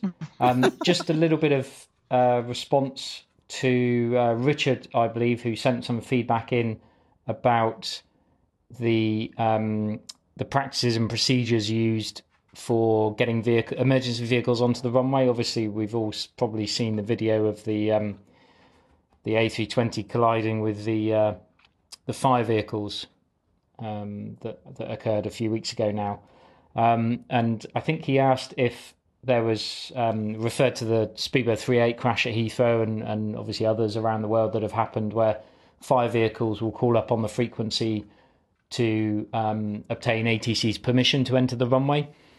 And I think he asked whether there was a case if that's still the same, or if things have changed, and whether the controller could give a blanket clearance onto the runway. The short answer is no. Nothing's really changed as far as the UK is concerned. Anyway, obviously I can only speak for the UK. In terms of whether it should change or not, there are a few things to think about there. Obviously, if there was a blanket clearance that ATC could give to allow vehicles onto the runway, then you need some foolproof method of ensuring all the drivers of all the vehicles who will want to enter the runway know that the blanket clearance has been given. So the first question is, are all the fire vehicles listening to ATC at the time that the blanket clearance is given? Obviously, fire vehicles will have their, what we would call their domestic frequency, their company frequency, usually the UHF radio frequency that they'll use to talk to each other, and the fire station or fire stations, if it's a large airport, to coordinate their response internally. They might, the commander of the fire service, we would call Fire 1 or Fire 2, might be operating on the leader net, so talking to the marshalling vehicles as well. So there's lots of radio frequencies being active at the time of an incident. So we'd want to ensure that if there was a blanket clearance, that all the vehicles understood it correctly and acted appropriately. Obviously, if they didn't, they probably call up anyway, which sort of defeats the object of developing procedures to create a blanket clearance. And then, of course, the downsides, the what ifs. What about if that blanket clearance has not been given for some reason, but the vehicles assume that it has been, or think that it has been, or heard a specific instruction to one vehicle to enter the runway, and then assumed all the vehicles could enter the runway, and we might end up with a situation not too dissimilar to what we saw a few weeks ago, where a vehicle enters a runway, especially at a multiple runway airport. That's a key issue as well. A vehicle might enter a runway that is actually still being used for live traffic. So, yes, it would. Certainly in some cases it would reduce the workload for the individual control at the time, but it's the actual mechanics that we need to think about how to get that information to all the vehicle drivers. If there was some, in the future, all the fire service vehicles, you could, posit that they might have data link clearances available, and some sort of moving that display in the cab in the fire vehicle, so that ATC could hit a button and a flashing message would pop up saying you can enter this runway, but do not enter that runway. Make it very clear. But so there's all sorts of things that we need to think about there. Hope that's given some thoughts. And oh, hang on, yeah, I can hear snoring. Nick's fallen asleep. Somebody give him a poke. See ya. Bye. Wake up, Nick. Wake up. Oh my, he's out. Okay, you want to go ahead and see if they have anybody there at the residence that is trained and drilled in those procedures to remove the captain from his podcast chair? Are you on it, Maybe Liz? his dog will come and lick him. Calling 911. I'm calling Julia. or I'm whatever they summoning call Julie. it. Oh, wait. Oh, hey, Nick. Sorry, You've been out for like 30 minutes. 40 winks there. Right, who can blame me? That went on a bit. Very Adam, nice, Adam. Very nice. Thank you yeah. for taking the time to send us some Yeah, feedback. for filling up 15 minutes or so I could have a couple of beers. Very good of you, old chap. So thanks again, Adam, for sending in the audio feedback. We always appreciate that. And hopefully that answered your question, Richard. All right. Let's But continue. thanks for the picture of clouds. I've forgotten what they look like, Richard. Yeah. Well, they probably look very similar to what you remember, just like that picture that he. Yeah, white fluffy things. Yeah, very nice. Let's continue with this feedback from Robert in Tucker, Georgia. He says, I thought you all might enjoy this new sassy little flight attendant, or FA. And this is from a Facebook page, and this is Robert's little cousin, her first flight. And here we go, little video. It's very cute. 1, 2, 3. My first flight. All right. So it's a picture of a flight attendant at the L1 door, the left one, the common entrance door for a lot of airplanes. And she's holding the PA handset and showing her, that she's pushing this button, and then she's going to say something into the handset. And let's hear it one more time. 1, 2, 3. My first flight. My first flight. Isn't that cute? That's absolutely gorgeous. Yeah. Yeah. And thank you very much, Robert in Tucker, Georgia. Yes. All right. Continuing on. This from... You didn't pick up on that, did you?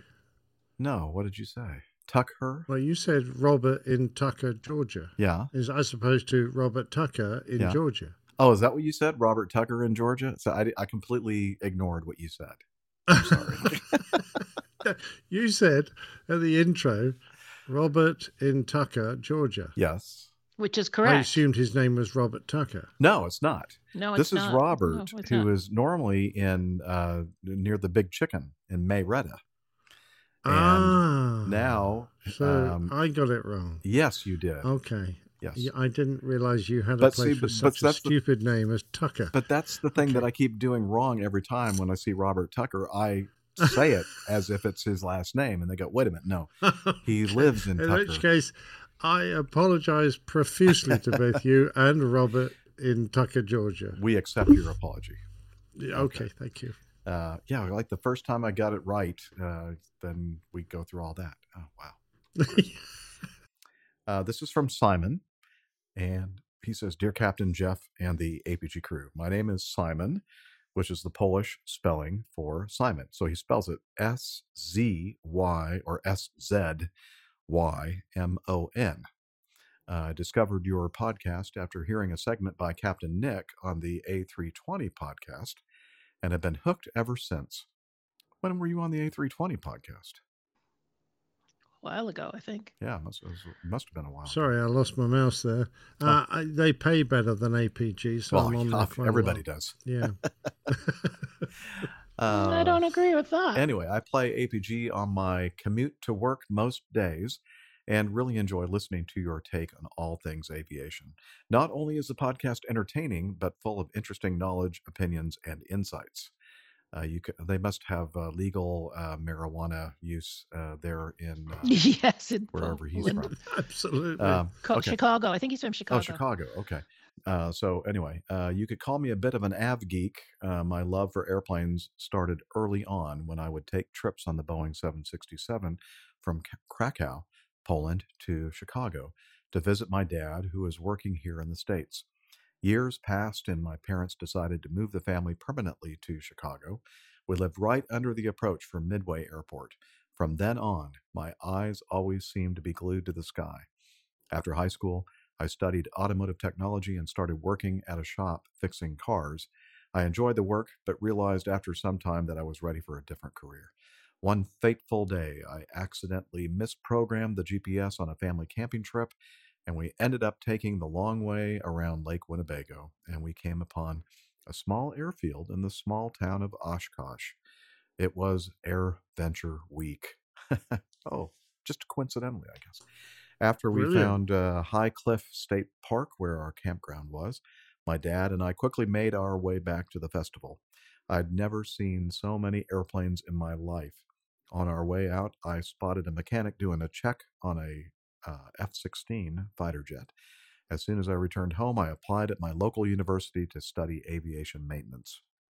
After graduating in 2014, I started working for a contract maintenance company at O'Hare Airport.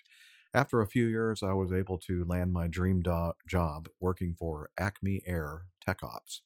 I can honestly say that I don't work. I just get to hang out with my good friends and play around with airplanes all day. I even have the privilege of maintaining the 717. We called the MD-88 the Mad Dog. The 717 is affectionately known as the Angry Puppy. Thank you for creating such a wonderful podcast. As a car mechanic, it was easy to drive a customer's car and understand what was wrong. With airplanes, it's a bit different, and I appreciate getting to know the flight crew side of things. Cheers, blue skies, and tailwinds all the way. Best regards, Simon with a Z or Z. Simon S. What a lovely feedback. I mean, that's very heartwarming, isn't it? Mhm. Someone who has found his way into aviation as a career and thoroughly, you can tell by what he says, thoroughly enjoys it. Because most people they might get into the industry and after a while they become a bit jaundiced like an old captain and get a bit grumpy and they whinge about it. But like us. Like us. But Simon really seems to be enjoying it. So well done. And I'm so glad you're having a great time in your career. Yes. And thanks for sending in that feedback. Really appreciate it. Yeah, brilliant. Really nice. Maybe one of these days when I'm up in Chicago with a layover. It's been a while since I've had a Chicago layover, but we can get together and have a beer or two or some good Chicago dogs, hot dogs. Mm. Oh yeah, those were Wasn't that good? All right. Yeah. Hey, we have some more audio feedback. This time it's from JJ Pittsburgh, and here we go. Greetings, APG crew. It's JJ Pittsburgh. As usual, I'm in my car. This time I'm on my way to do a delivery. I'm in a rental car. Unfortunately, my car, which you've commented on the engine on my previous feedback. It's I don't know the details of the engine of my regular vehicle, but it's a 17 Nissan Altima. Unfortunately, they had transmission problems. My transmission went out, so I have a rental, but I'm going to get my regular car back on the road, but that's neither here nor there. In case you're wondering about that strong engine, yes, the engine's been awesome for the 4 years I've had that car. But anyway, I was writing because I was in my Uber earlier today, and I had a passenger. I learned something new, or at least a new opinion, that my passenger informed me that the Earth is flat. And I kind of always thought it was, round, because it's like a sphere, right? I mean, because that's what I always learned. But, in light of this new news that was presented to me, I was wondering, for all you pilots, have you ever flown over the edge of the Earth? Because since I do have the new news that it is flat, I was curious. Because who better to have a vantage point than you guys, because you're up above. So anyway, I was asking that, and it's a cold day here in Pittsburgh, about 40 degrees, but it's beautiful and sunny, and I can't ask for a better Sunday. Wanted to say hello, and of course, peace and love, peace and love. Peace and love to you as well, JJ. So the part about what we have experienced or witnessed, we really can't talk about it. I wish we could, but that's kind of in the category of the chemtrails. Yeah, that's exactly right. And I couldn't possibly mention that I caught sight once of the disc that our world is being supported on the back of 4 elephants that were huge elephants that were themselves standing on the back of a vast space turtle. So, yeah, that was obviously a hallucination that I had brought about from reading too much Terry Pratchett. Okay. Well, I was going to say and emphasize again, Captain Nick, that we are not allowed to talk. No, about absolutely not. Our lips are sealed. Stuff. Yeah. I think I mentioned this on the show, I don't know, last year, a couple of years ago, that I was on the MARTA train going to work, and this guy came on and he just started quizzing me about, the Earth and being a sphere or being flat. And I'm thinking, really? There really are people out there that honestly believe that the Earth is really flat. And it's just amazing to me. Anyway. Yeah, I've never seen the edge of it. Thanks, JJ, for sending that in. You wouldn't see much. There's a lot of spray from all the water that flows over the edge. That's a good point. All right. Sam Bolog sent in this. He said, I was listening to episode 412. 412? Oh, my gosh. How long ago was that? That was like years ago. Anyway, regarding liquid spillage on the flight controls, attached is a simple cure. The FAA should approve this, provided you use one hand while drinking from it. Although it does have handles on both sides, so you can use both hands. But I can see it might be a safety thing if you took both hands away from the control yoke or the side stick controller to hold this sippy cup. It's obviously designed for Boeing pilots because you've obviously got 2 handles there for holding, just like the Boeing control column. That's true. So, I think you're right. Yeah, an Airbus one would only have one hand. Oh, good point. Yeah. That's very, very perceptive.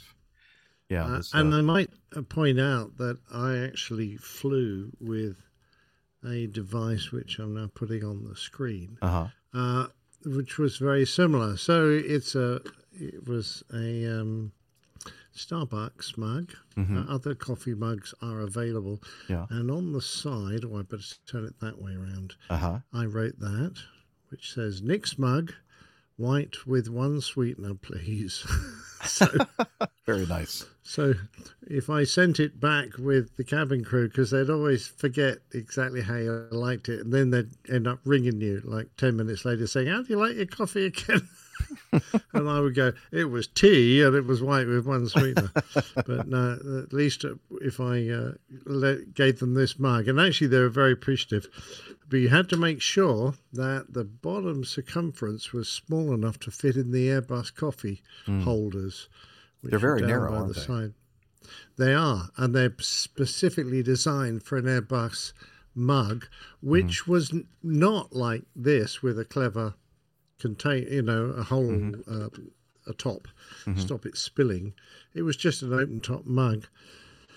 And I remember sitting at JFK waiting for my aircraft to come in so I could get on it and take it back to London. And they were about 45 minutes late. And when I quizzed the crew on their way in, turns out that they'd had a really nasty electrics failure.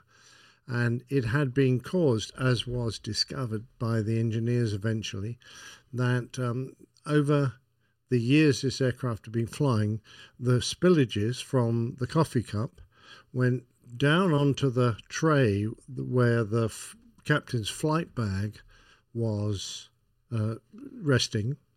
And because occasionally liquid got on there used to be a couple of drain holes drilled, but they hadn't put anything to conduct the liquid that might spill there to a safe place, and it was dripping directly onto one of the emergency transformers that was in part of the electrical system. So, or just one of the transformers, because there were like 3. And eventually this transformer blew out and took out half the aircraft electric system. Oh my. Oops. So, we were all warned about, they didn't redesign the damn tray or anything clever like that. They just said, "Oh, you've got to be really careful with your coffee cups in future." So I bought myself one of these. Oh, awesome. All right. Well, thank you, Sam, for that. And we're going to move on with Tim. Tim Van Ram. You ever heard of that guy? Yeah, he was with us on the live audience Fine earlier. chap. He might still be. We'll see. Season's greetings, APG crew. I was excited to hear Captain Jeff read Greg Peterson's feedback on Peanuts creator Charles Schultz on the occasion of his birthday, episode 547. I would like to add a few items that should be in addition to the few facts shared in that podcast.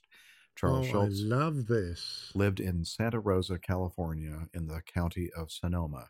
Both the city and county had the wisdom to name the regional airport after this gifted cartoonist.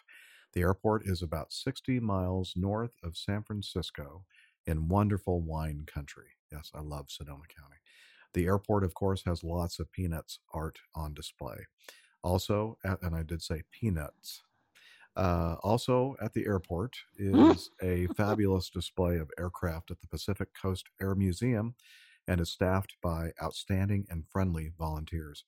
Finally, who can forget the very hip recording of Snoopy and the Red Baron by the Royal Guardsmen, circa 1966. The snappy tune reached number 2 on Billboard's Hot 100. Now, there's a link in the show notes that he's included in his feedback, and you can listen to Snoopy and the Red Baron by the Royal Guardsmen on your own time. I'm not going to play it because I know for sure that 10, 20, 30, 40, 50 or more. The bloody Red Baron was running up the score. 70 men died trying to end that spree of the bloody Red Baron of Germany. So you don't even have to go now to that link. You just heard it from Nick, which was a much better rendition, honestly. I don't think so. Royal But Guardsmen. I do remember that song. I used to love it. That's awesome. Anyway, best wishes I to doubt all. I've got it right, but Well, it it's a sounded long good to time me. ago. It sounded good to me. Best wishes to all in the APG community for a happy Christmas holiday. Tim Van Ram. And again, links to the Sonoma County Airport, the Pacific Coast Air Museum, and the YouTube video of the Royal Guardsmen singing Snoopy and the Red Baron. You want to sing us out? No, I don't know anymore. Okay. Let's continue with the next item. Where'd it go? Here we go. Yes, this is Merle. He said, "It's a bird. It's a plane. No, it's Santa Claus. A local ultralight pilot is bringing holiday cheer to the area by flying Santa's sleigh around and dropping gifts to the good little boys and girls at the local airport. Hopefully he gives the bad kids a pass and skips the coal." Yeah. So anyway, the article from... I love the Grinch. Let's see, WNEP.com. Yeah, so we have this little compilation of photos from the Santa Claus flyover at the local airport, and we'll include this in the show notes, but it's very clever. Looks like he's in one of those, what do they call that? Powered powered parachute? What do they call that? Parawings? No, that's paraglider, the maybe? shape, isn't it? Paraglider? Yeah. Yeah. Anyway. Yeah. Very cool. All dressed up in Santa, and his elf helpers are there as well. And the Grinch. The Grinch, yes. Very nice. So thank you, Merle. I should really know, because one of my friends, he's a few years older than me, and he's become that's what he does. a powered parawing. A paraglider, that's what they call it. A trike-powered paraglider. Yeah. And he's got a tricycle that's got a big motor, a paramotor. Okay, a paramotor Laura. too. Sure. Yeah, I guess it's called different things, depending on where you're Wasn't there a famous bloke in the States that kept on invading, tennis matches and football games and things in one of these? I'm not sure. Something fly. Oh, anyway, by the way, don't worry about me. Okay, I won't. Although we do. Number 11. Number 11. This is from Mike. Mike Leibowitz. He says, "Hi. This was yet another great tale." He's talking about the old pilot's plane tale on episode 546. He said, "I want to tell you how much I enjoy them all. Please tell Captain Nick that he fell prey to a common mistake. The hero in Around the World in 80 Days was named Phileas Fogg, not Phineas. Mike is a Cirrus pilot who, not a serious pilot, but a Cirrus pilot who is proud to be a patron." And so he's trying to keep us above the 50% accuracy. I appreciate that enormously. I did actually reply to Mike. Yes. Do you want me to read that out? Yes, please do. Okay. So I sent, by return, I sent Mike a little message saying, "Indeed I did, Mike, and thank you for the correction. I've slapped my hands with a ruler as a punishment. In my defense, I'm unlikely to make that mistake again, since it's a plot device that won't work well twice. It's a good job that, being a figment of Jules's imagination, Mr. Fogg himself won't be offended, only his fans. Have a great Christmas, Nick." And from now on, we'll just refer to him as Mr. Fogg. We will. Yeah. That way we can't get in trouble. Definitely. Yeah. So thank you very much, Mike, for, again, attempting. It's a tough thing to do to keep us above 50%, but it's what we're always striving for. We need all the help we can get. Yeah, we do. All right. We have some feedback from El Piloto. Oh, by the way, Vincent Price was the fly, apparently. Oh, okay. That's what Laura, she's a fond of knowledge today, isn't she? She's come out with a couple of good ones. Well, it's been a long time since we've seen Laura in our live audience, and it's great to see her there. And yeah, she's usually sleeping, Liz said, because of her job, not because she just likes to sleep, although that might be part of it. I'm not sure if that's true or not. Yeah. But it was her job. I'm sure she does enjoy a kip. Yeah. Yeah. Well, thank you, Laura, for being there. Good to see you. Anyway, so we're going to continue on with El Piloto. He says, "Hello, APG crew. First off, Captain Nick should read this one, as I am also British and have noticed in the past my British turns of phrase have left Jeff scratching his head while reading my feedback." Oh, he's just got fleas. There's another one. Plus, mad ramblings in an English accent seem to carry more weight, and it just sounds better. And that's how to make friends and influence people. Yeah, that's right, El Piloto. You're really doing a nice job doing. Anyway, so Nick, you better take a big swig of beer. This feedback is a long one, and that's what she said, and most likely full of grammatical and spelling errors. Well, they probably won't be errors because it'll be proper English. So, he writes, "I have never been one to shy away from stepping outside of the box when warranted, nor do I accept the phrase, that is just the way it is. Of course, this is to the exasperation of many TRIs and TREs, that's type rating instructors and type rating examiners, who had the misfortune of checking me in the sim. And come to think about it, just about everyone else who knows me. Lately, I've noticed a lot of conversations and stories involving ditching are doing the rounds. I've been busy flying a lot, 100 hours plus every month. Wow, hard worker. I digress. I started pulling apart ditching procedures and compared the theorized outcomes versus the actual ditchings that have occurred. Manufacturers, of course, only theorize about ditchings because they aren't going to try it with a shiny jet or even find anyone who wants to take the plunge. Sorry, I couldn't help myself. Thus, this leaves room for questions and doubt, and for me to pick at it.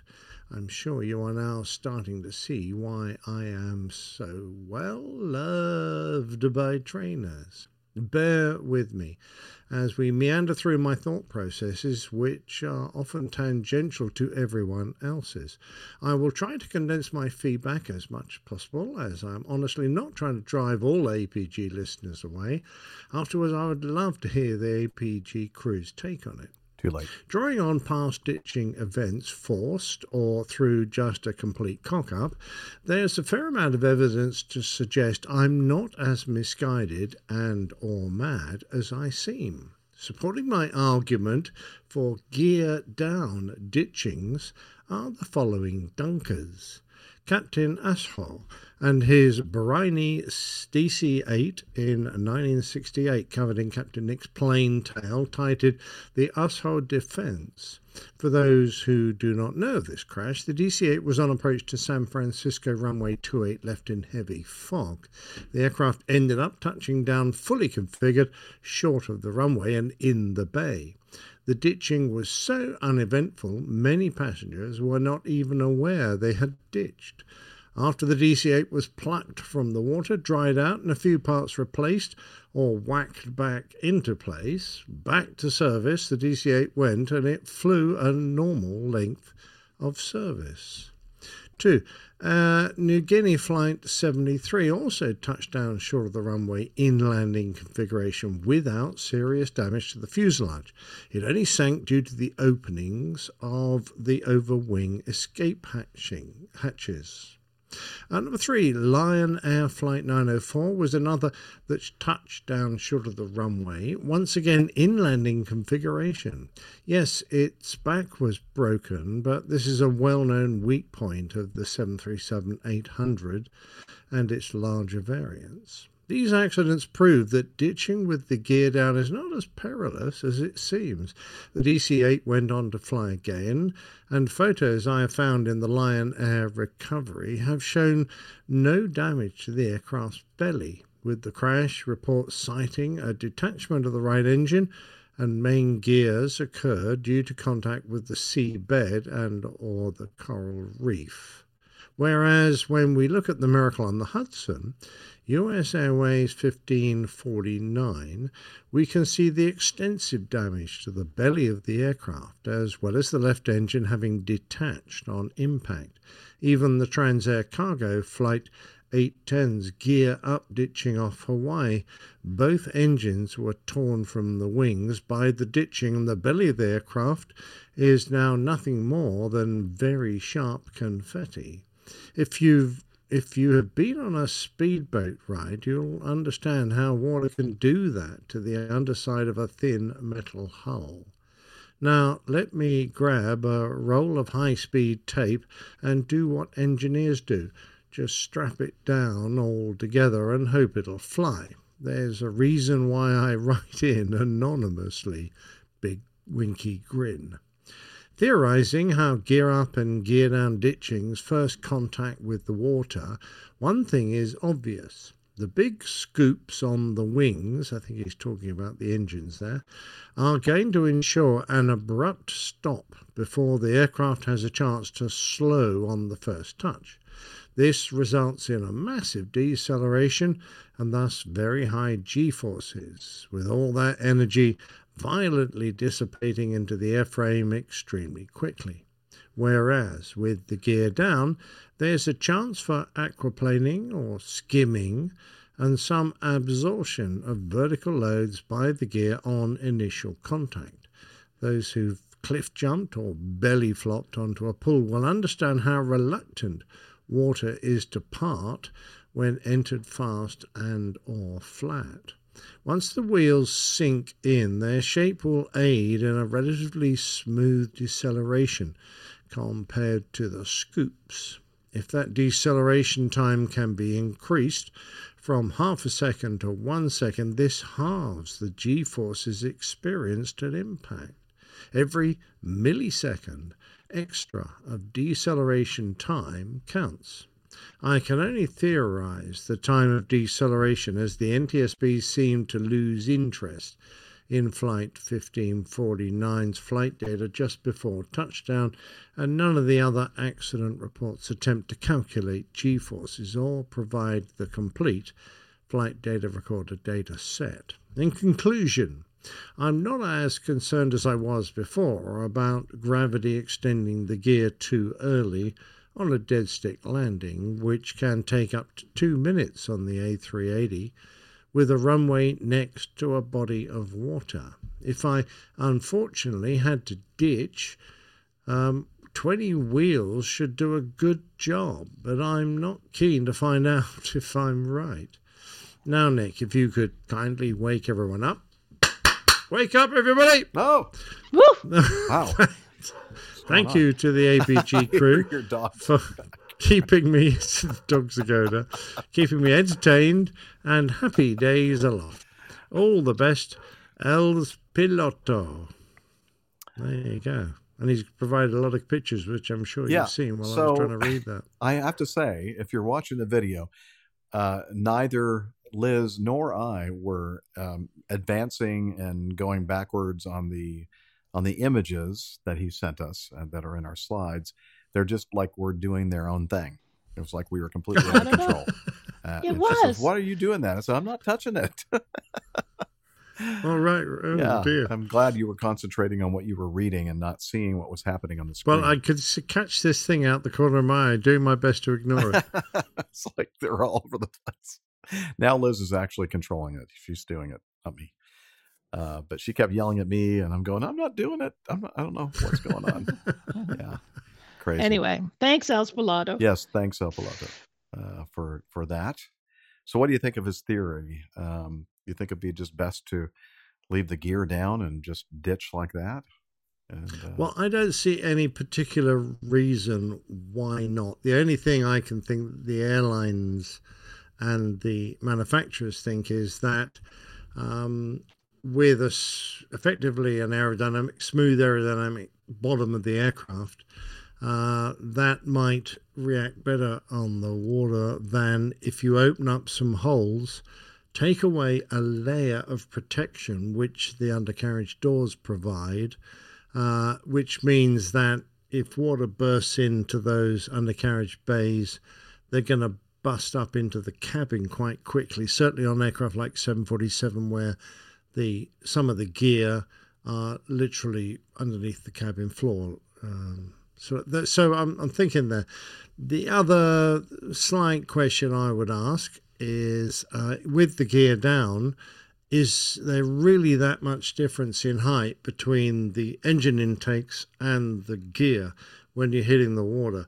Because if you look, I could walk around an A340 or an A330, and the engines are only chest height. So there's literally 4 feet of height difference in between the gear and the bottom of the engine intakes.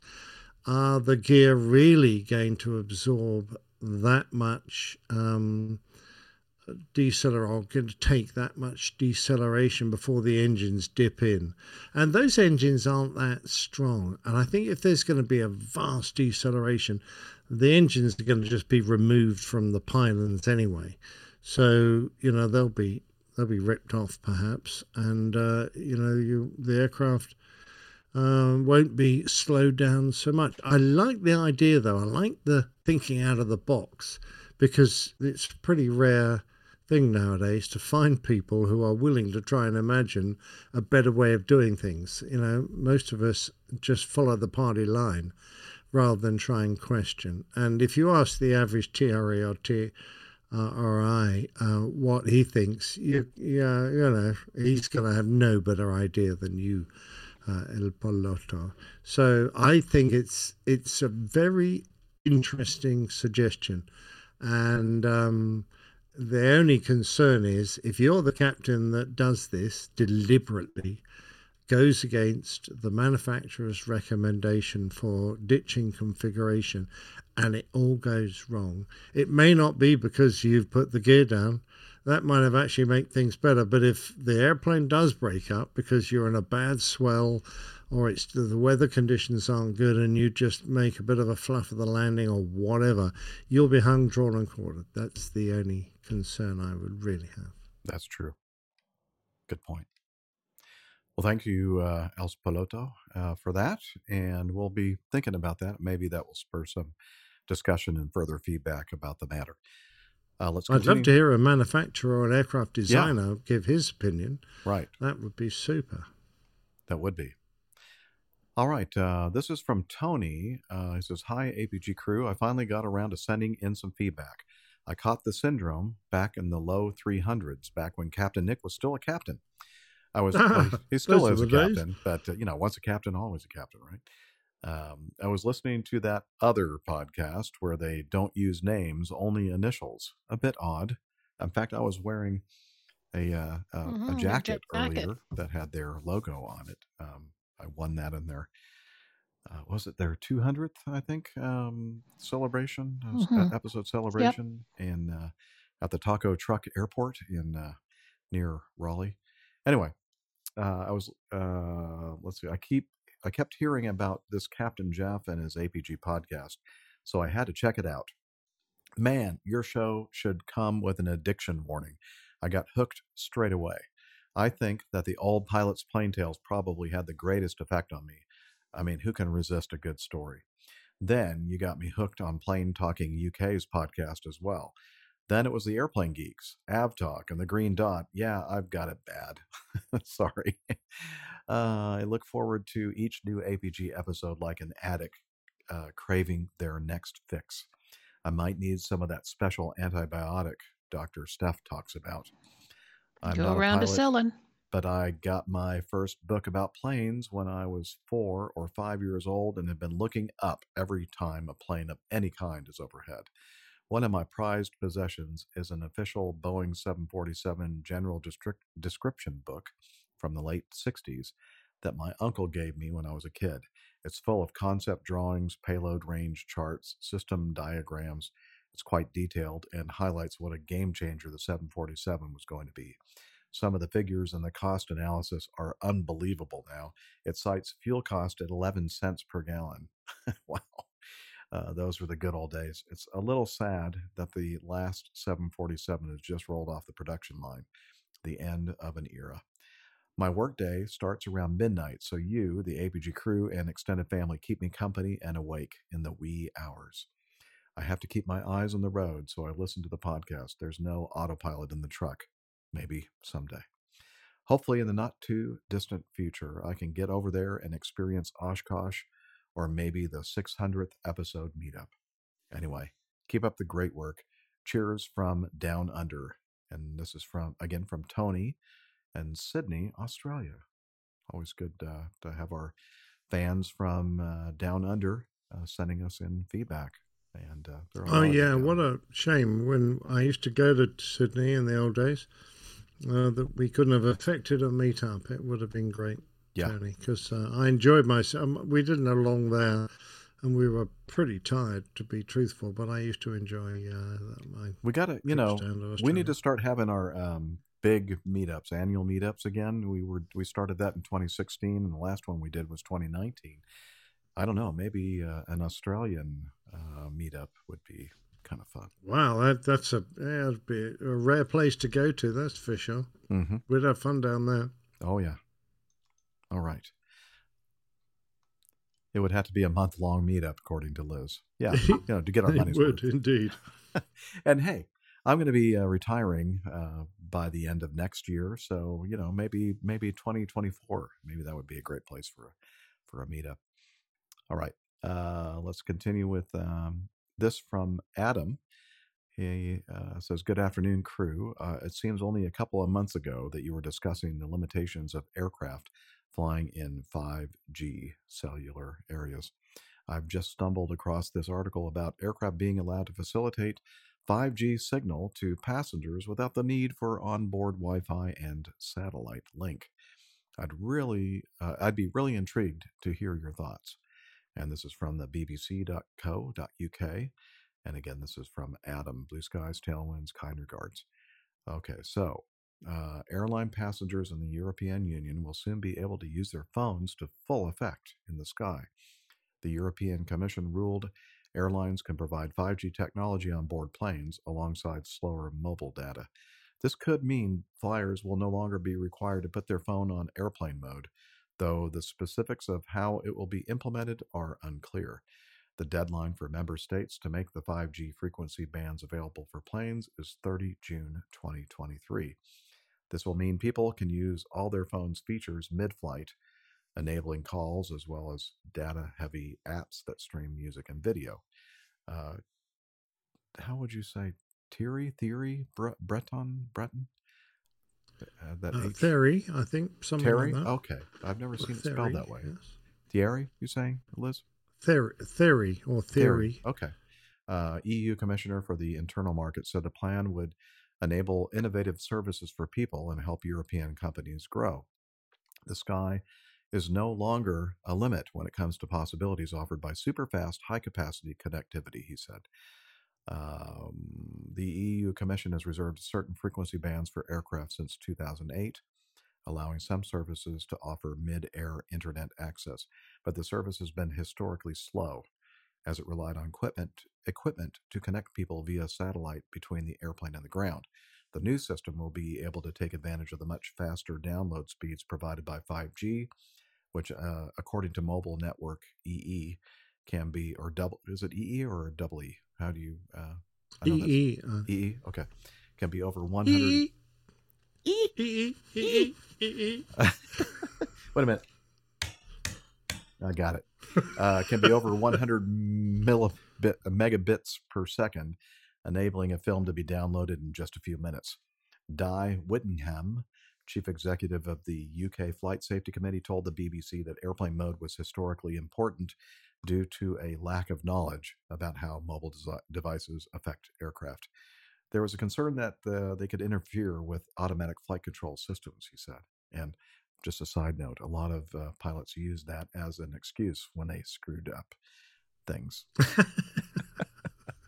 Anyway, then they figured out that it had no problem. There was no problem with using it. And anyway, what has been found with experience is the risk of interference is very small. The recommendation has always been that once you're in flight, devices should be in airplane mode.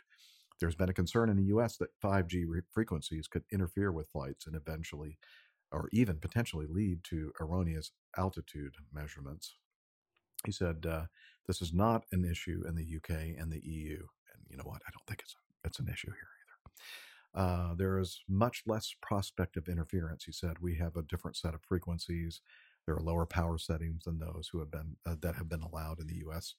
The traveling public wants 5G. The regulators will open that up possibly, but there will be steps that will be taken to ensure that whatever they do is safe.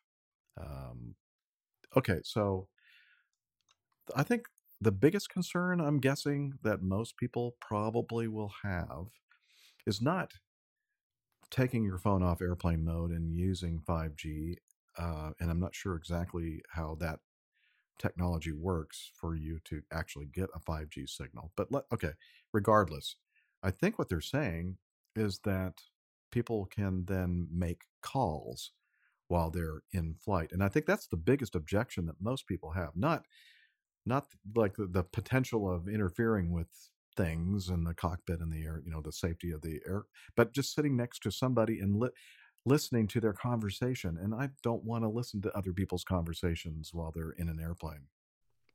Well, to be fair, though, most aircraft, certainly long haul, have got a handset which allows people to make telephone calls and has done for years. Because certainly on all our aircraft, you could use a handset which was a controller.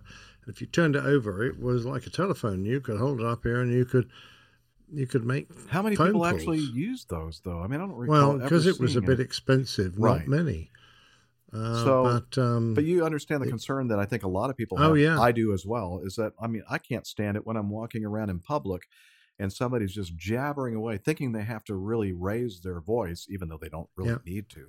But they're like yelling their conversation. I'm thinking, thank you for sharing your conversation. I really don't want to hear about your business deal going on or that person in your office I that's think really that's bugging just, it's just part of life, unfortunately, and you can't get away from it. And I don't think you necessarily should be able to get away from it in a bus or a car or a train, unless our trains have specifically designated carriages which are quiet carriages where you're not allowed to do that sort of thing because it upsets people.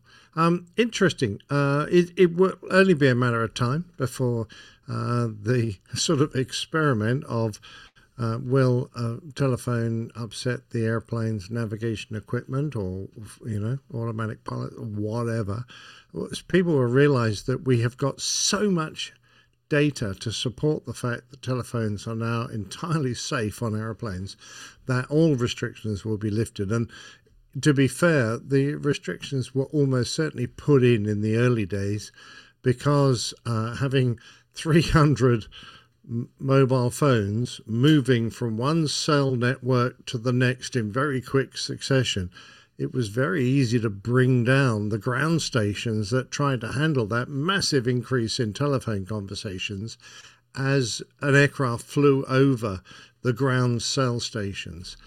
Nowadays, your aircraft, your phones will be directed to satellite links, which will retransmit your phone conversation away from the ground networks and into a satellite, and it will then bounce it back down in a way that will handle that level of conversation, that number of signals. So I don't think that's going to be a problem in the future. I don't see any hassle with allowing full use of mobiles on aeroplanes. And to be fair, most people don't just make telephone calls with their phones. They communicate in so many different ways, and most of it's silent. They're just tapping away on, Twitter or whatever. Not that many people actually speak. Having said that, there are a number who refuse to put it to their ear and hold it in front of them and shout at it. That's I find very annoying, but that's sending me. Yeah, and what's up with that delay? I don't know if it's something that you've noticed over there in the UK, or it's just something that I've noticed here. But more and more people are being so inconsiderate and like playing videos and other things with the speakers that are built into their telephone and not putting in headphones or earbuds to listen to it. And I'm thinking, well, thank you so much for sharing whatever song or whatever stupid thing it is you're listening to, people yelling and screaming and doing all kinds of. Thank you for sharing that. I didn't really want to hear that. That's so rude to me. The days of just being nice for the sake of being nice have well gone. I know. You only have to look at the internet nowadays to see the number of awful people that feel it's their right to do whatever they want, regardless of how it affects the people around them. And that's just an awful attitude to have. So it is. If we can do anything to influence our listeners, just be considerate and kind people. Right. Just think, if you're the other person, would you want to be listening to that conversation you're having with somebody? Or exactly. It's probably not. Or maybe you just don't care. I know that Jingles doesn't care. Yeah. I'm sorry, Liz, go ahead. What? Oh, yeah, that's fine. Yeah, Steph wants to join us for the last few minutes of our show. So, if you're listening, Steph, come on in. I don't see you yet. But we're going to continue. We're going to trudge on. We're not trudging. I'm thoroughly enjoying this, actually. This is good for it's nice to see some feedback for a change. Yeah, it is.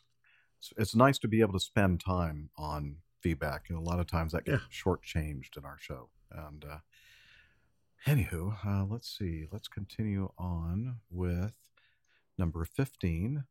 We have some feedback from Texas and Lashock. Oh, yeah. Very he said, cool. Something to share with the community, the B-21 unveiling.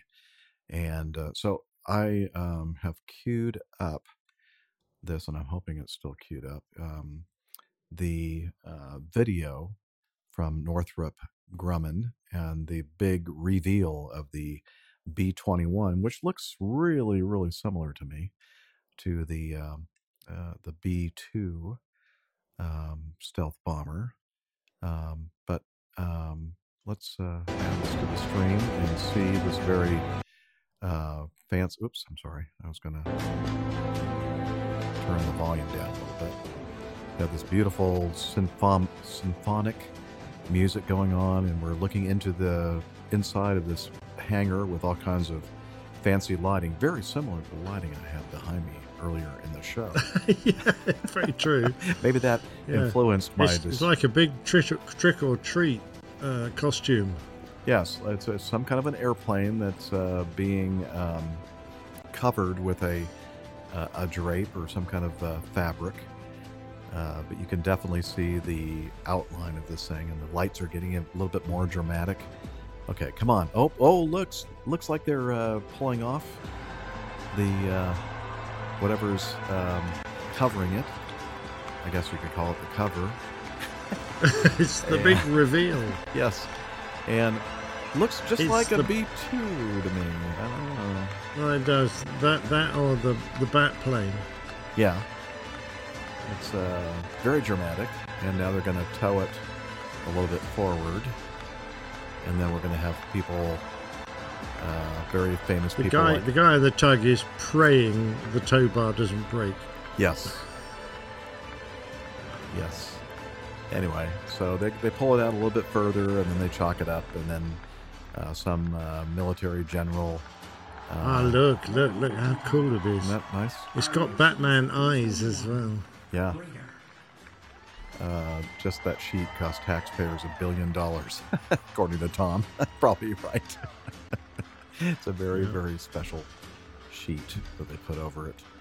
Anyway, so there you go. That's pretty much, for me, the most interesting aspect of the it is, video. but I mean, I think it harks back to my story of Jack Northrop and his confidence that the flying wing would be the future of American bombers. And it's years after his passing. It's so nice to see that, in one respect or another, his belief is coming true. Yeah, it is, and it has. Okay, and then there's an Admiral, Christopher Grady, takes the podium and starts what is that airplane? So what have they stuck that I with? don't know what that is. It must be something that Admiral Christopher Grady used to fly. I don't know. Not sure. All right, well, we're dating him a bit now. I guess maybe not. I don't know. Pretty Maybe old. Hey, hello, Steph. Hey, oh, you're it's looking the very little festive. elf. Hi. Yeah. Merry Christmas. Merry I Christmas. don't know. Hey. Sorry for being way later than I anticipated today. I know Oh, you're that's almost done with the show, but That's just okay. wanted to say That's okay. hello, Just Merry nice Christmas to to see you. everyone. Happy holidays. So, Happy yeah. holidays, yes. Awesome. So what have you been up to, Steph? So I've actually been off of work for a couple of days, which has been nice. And we are about to get some pretty terrible weather. It's actually been pretty terrible today, but used the slightly better weather the past few days to ferry some aircraft around for maintenance reasons. So that was good. Got to do a little bit of flying this week, despite it being after our season. So an airplane up, an airplane back, and then, an airplane took one out yesterday for a very different reason, which ended up not being used at all. But that's another story, which can't really get into. But hey, translated to a little bit of flying and a little bit of airtime. So all good. Sounds excellent. Yeah. That is awesome. I bet you're And- pleased to be back home now the weather's starting to come in. Oh yeah, the weather. Since last night hasn't been great. Was actually out with some friends earlier today. They were trying to get to the Whitewater Center and do some ice skating and stuff before the weather really moved in. And it was kind of drizzly this afternoon, so I think they finally did get to go ice skating with the kids. But we did lunch and beers, and that's why I'm When you tardy, went ice so. skating, did you go to an ice skating rink or did you just skate down the road? Oh, it's not that cold yet. Oh, Yet. okay. But it So will yet. be. It will be. It will be. I Yes. have tickets to a football game on Saturday, and it's the high is supposed to be like -1 Celsius. Ooh, ouch. Yeah. Yeah, it's not going to be Yeah, very it's warm. not good. But no more I precipitation. feel so sorry we're for not the going athletes because, in those sort of temperatures, you really have to keep warm and I would supple feel Yeah. sorry for to stop Well, yourself they make a lot getting of money. injured. I don't That feel would sorry be for them. tough. Anyway, anything else going? What are your plans for the next few days over Christmas Eve and Christmas? My plans are to do a lot of cleaning around the house. I have this whole pile of crap sounds like behind fun. me here that needs to be sorted through, and I would like to get rid of a lot of things. So that's Yeah. my plans for Christmas. Yeah, Okay, that sounds really nice. it sounds exciting, Just, doesn't it? just like the Yeah, holiday right. movies. That looks a bit like my Christmas tree back there. Except the boxes are slightly better wrapped. Oh, that's just garbage. Mostly. Well, that's what we've got under our Christmas tree, but we try not to say that. Oh, yeah. Gifts. We call them gifts, not garbage. Yes, exactly. Yes. Okay. Well, I think that we can probably knock out like one or two more pieces of feedback. What do you think, Liz? Sure. Yeah. Yeah. Whatever you want. Yeah. Yeah. And then I think we'll wind it up after two more. Okay. Trying Robert. to get to 16. the Evernote. And here it is. Okay. This is from Robert in Tucker, Georgia. Not Robert Tucker in Georgia. Which number is this, by the way? I'm sorry. This is number 16. I'm sorry. 16. Okay. Okay. So Facebook served this post up to me today. So I thought I would share to see if there's any truth to it. And I think we have, are you showing that on the video? Yeah, you are. Okay. So in this Facebook post from Brown County Watchdog, kaboom, 5 minutes ago, 101. Here's the offender, a private aircraft, I think, but I'm not sure that sonic boom was illegal under FAA regulations. He was doing 675 knots, plus or minus, I guess, ground speed. It took me a minute to get a screenshot. Update, I tried to call the federal government, i.e. the FAA. I can walk into the White House easier than getting the FAA on the phone. Laugh out loud. Signed a FAA licensed pilot since 1987. Okay, so there's an image here that this person captured of a jet, and it is from ADSB Exchange, and November 620 Alpha X-Ray is the registration on it. It's a Dassault Mirage F1 from Airborne Tactical Advantage Company, LLC. So ATAC, I guess that's they did a clever thing with the name of the company, Airborne Tactical Advantage Company, ATAC. And this is type description L1J. Now, is that a different type of airplane? It says it's a Dassault Mirage. Yeah, I believe it is. I looked at the registration, and it is Dassault Mirage, I think F1C or something. Mm-hmm. So it's one of these aircraft that have been bought by, private contractors that do work for the military, either the Navy or the Air Force, as an opposition force, an aggressor force. And this is just one of the variety of aircraft they have. Okay. So, yeah, I think it's real. It really happened. And they probably got a little bit faster than they intended to.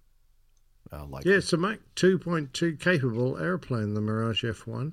So it is quick. I don't know if they've got authorization to go supersonic over land. Probably not. Probably not. But if you did it, it's quite easy to, because these airplanes are designed to go there, and when you go supersonic, it's just a number on the HUD, or on the to the people on the in meter. The airplane. Yeah, you don't really, they're like, that's really fine. notice. Seems fine. Yeah. You don't. Whatever. You don't notice it so easily in the airplane. Yeah. Okay. Tom Sylvia says there's a Wikipedia link for that company if you want to check that out. Okay. Give us a link, Tom. I wonder what the best way to get in touch with the FAA actually is. Huh. Calling would not be a good way to do it. You do a pilot deviation, and then they have no trouble getting in touch with you. They call getting in touch with you, but the other way around. Yeah, they give you the number. Are you ready to copy? Yeah, exactly. That's not the best way. They always answer it. Yeah, right, Steph. Yeah. I can't write down anything. I can't write anything down. I'm flying. Come on. Anyway, so thank you very much for sending that in, Mr. Why can't I think of his name? I was going to say Mr. Tucker, Robert. Thank you, Robert, formerly of near the Big Chicken in Marietta. All right, Kevin sent us this. Kevin Shaw. He says, Iceland Air's first female pilot retires after 38 years of service at the airline. Greetings, Captains Jeff, Nick, Rick, Dr. Steph, Nick, C, and Liz. I just came across this article on simpleflying.com, and I thought it would make a good addition to the show. The outgoing captain started her flying career in 1984, only 2 years before I started my career in aviation maintenance in 1986. I have heard somewhere that Captain Jeff might be retiring sometime in the near future. Yeah, you're right. Oh, wait, I've heard that a lot in the past several months that I've been listening to APG. That gives me hope that I might also get to retire someday. Of course, there's no mandatory retirement age for maintenance folks like there is for pilots, so the decision of when to jump is up to me. Jump, Kevin! Anyway, he's a Pratt & Whitney 300, Pratt & Whitney 500 power plant engineer. Oh, Standard Aero. That was the one of the companies that was tapped to work along with FTT or FTT and Boom Supersonic on their new Well, Symphony. maybe he can comment on that. Yeah, we should. Kevin, you should send us in some feedback on that. Like what you know about all that. So congratulations to the. I didn't download the article about the first Icelandic Air female. That was a retirement. little while ago. I mean, I know we're always kind of chronically behind on things, but what? No, we're what? not. No, we're not. On the edge. Sorry. We'll put it in the show notes. She retired on November 30th. Okay, not too So long. not that long That's ago. not very far behind. Well, congratulations to her, whatever her name is. Do you have that available to you, Steph? Let's see. I guess I could do the same thing from simpleflying.com. Sigrid Einer's daughter. Nailed it. Yep. That's why Jeff wasn't looking it up. Daughter. I didn't. Yeah, I'm going to leave that to Steph. Yeah. Because she's really good at pronouncing Icelandic. No, some Icelandic Icelandic names. person's going to write in and be like, that was terrible. Well, don't worry, I've got the finish after me. Oh, yeah. Well, bad mouthing Well, their that's- version of Father Christmas. You should probably finish talking about those folks. Right? Well, we had Nikki on earlier who was going, oh, yeah, I remember now. You mention it. We did have a half goat, half man Father Christmas. Yeah. Well, Steph, I have a question for you. We Yes. talked about this earlier in the show. So I didn't know you had a Volkswagen Beetle convertible. I mean, I don't like to advertise all my vehicles. Obviously. Yeah. Yeah. I mean, like, I was It's not in. It's not pink, though. I was in Chicagoland recently, but I was not in Joliet. So close, okay. but no cigar on this one. Okay. We'll let that go then. Yeah. Okay. Wow, we might as well just Someone. I'm a little concerned. Someone is impersonating me out there, though. That's concerning. Well, yeah. Obviously, Identity theft it's is a a thing. real I mean, concern. there's no way that there could be more than one Dr. Stuff Definitely not. in the world. All right. Continue on with Greg. Interesting article. What would you guys have done? This is Greg Peterson, formerly our Big Ass fan. He said, this is an interesting article dealing with the startle factor. Would you have done anything different in this situation? And this is from airguide.info. Pilots were forced to abort a landing because they were distracted by the cabin crew continuously pressing emergency alert call button. I'm not sure what the emergency alert call button is. Maybe just the standard button that they ring when they want to talk to us in the cockpit. On the Airbus, they used to have two call buttons on the telephones. One was a standard call and one was an emergency one. Oh, okay. So they had what does different that do? tones in different light flashes in the flight deck. Oh, okay. That's interesting. I didn't know that there was such a thing. Okay, the pilots of a British airline were forced to perform an aborted landing after a passenger left their seat and collapsed into the aisle shortly before touchdown, but were then distracted by the cabin crew who continuously pressed an emergency alert call button because they didn't know what to do with the passenger. The details of the incident were revealed in a report published by the Confidential Human Factors Incident Reporting Program, or CHIRP, a charitable organization which works with regulators to gather data on aviation and maritime safety. Passengers and cabin crew were seated for landing when a passenger left their seat and dropped to the floor within just 3 minutes before touchdown. The cabin crew correctly reported that the plane was no longer secure for landing, and the captain decided to perform a go-around or aborted landing to give the crew time to investigate what was happening. A go-around is considered a resource-intensive operation, which requires the full concentration of both the captain and first officer. As a result, it's not unusual for a go-around to be accompanied by several minutes or longer of waiting to receive an update from the pilots. On this occasion, however, the cabin crew started to press an emergency alert call button so much that it was distracting for the flight deck crew to manage the go-around manually. At the same time, the pilots were trying to talk to air traffic control and avoid a large storm cloud while the emergency alert chimed in the background. In the end, the senior crew member had to be told by the captain to simply stop pressing the alert button. Stop pressing the button! That was an excerpt of the audio. We get it. Something is bad back there, but we have to figure this out first. Right. It's okay. Yeah. There are things that we're doing up here. We're kind of busy.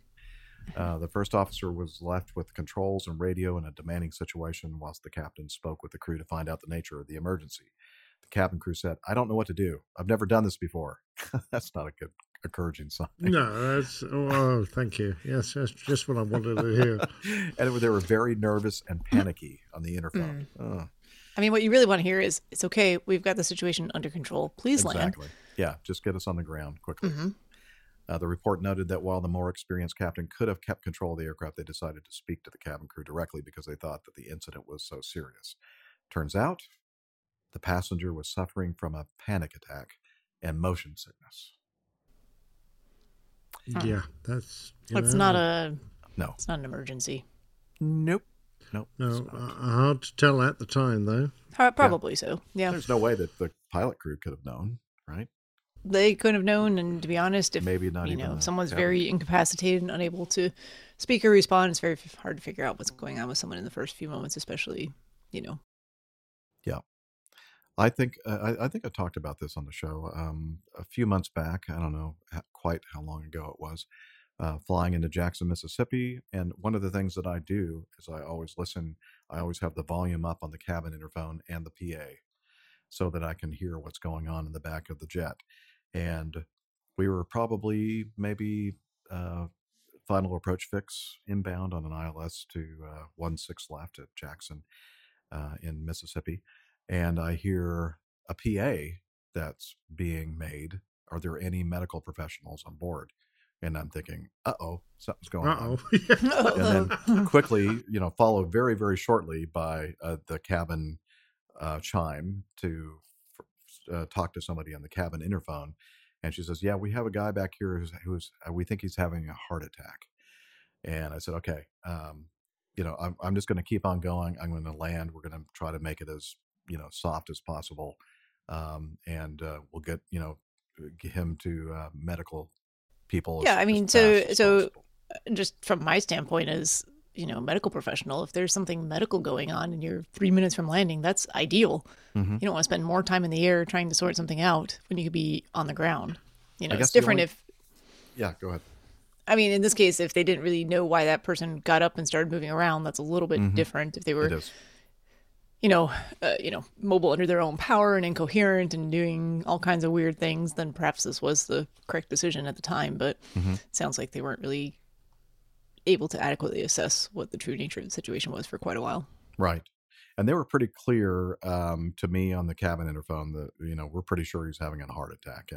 And I'm thinking, time is of the essence. Sure. And I know that, technically the cabin is not secure because there are people up. They're probably trying to get the defibrillator. Defibrillator. Thank you. That thing out of the AED. AED out of the overhead bin. And that's hard for me too.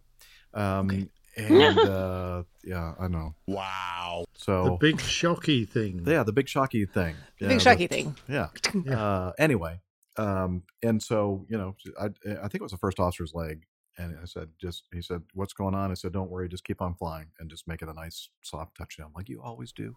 And we got it on the ground and got to the gate really, really quickly. And medical personnel we beat the medical people to the gate. And that's how quickly we were arriving at the gate. And well, you were taxiing, so. While we were taxiing in. And, yeah, exactly. So it worked out well. Again, I feel sorry for this pilot crew because they really didn't. I don't think they were given any kind of information at all, except that just somebody just continuously pressing the button, which is not a good thing. That's not good information. No. I mean, I've had that scenario where so there's no barrier between my passengers and me, really. So if someone wants my attention, there's no like audible, cue. It's just usually someone's fingers like jabbing you in the shoulder repeatedly. And that's come at some inopportune times sometimes, but also I can turn around and say, no, like, I don't care what the emergency is with you right now. It's not my, like, I am flying the airplane and I'm the only pilot here. So I really need to focus. One of the worst uses of that was like on a jump run, someone was feeling nauseated and they wanted to know if I had an air sick bag. But that's the time they chose to ask for it and repeated, we're gonna be sick. I'm like, well, the door's open. Yeah, just go out the door. Stick your head out. Be sick Jump over out there. the door and be sick. And be sick. Yeah, I mean, they got a parachute on, right? Yeah. I don't know. It's a little bit Okay, now, anyway. we used to have quite strict procedures about who can contact the flight deck and when.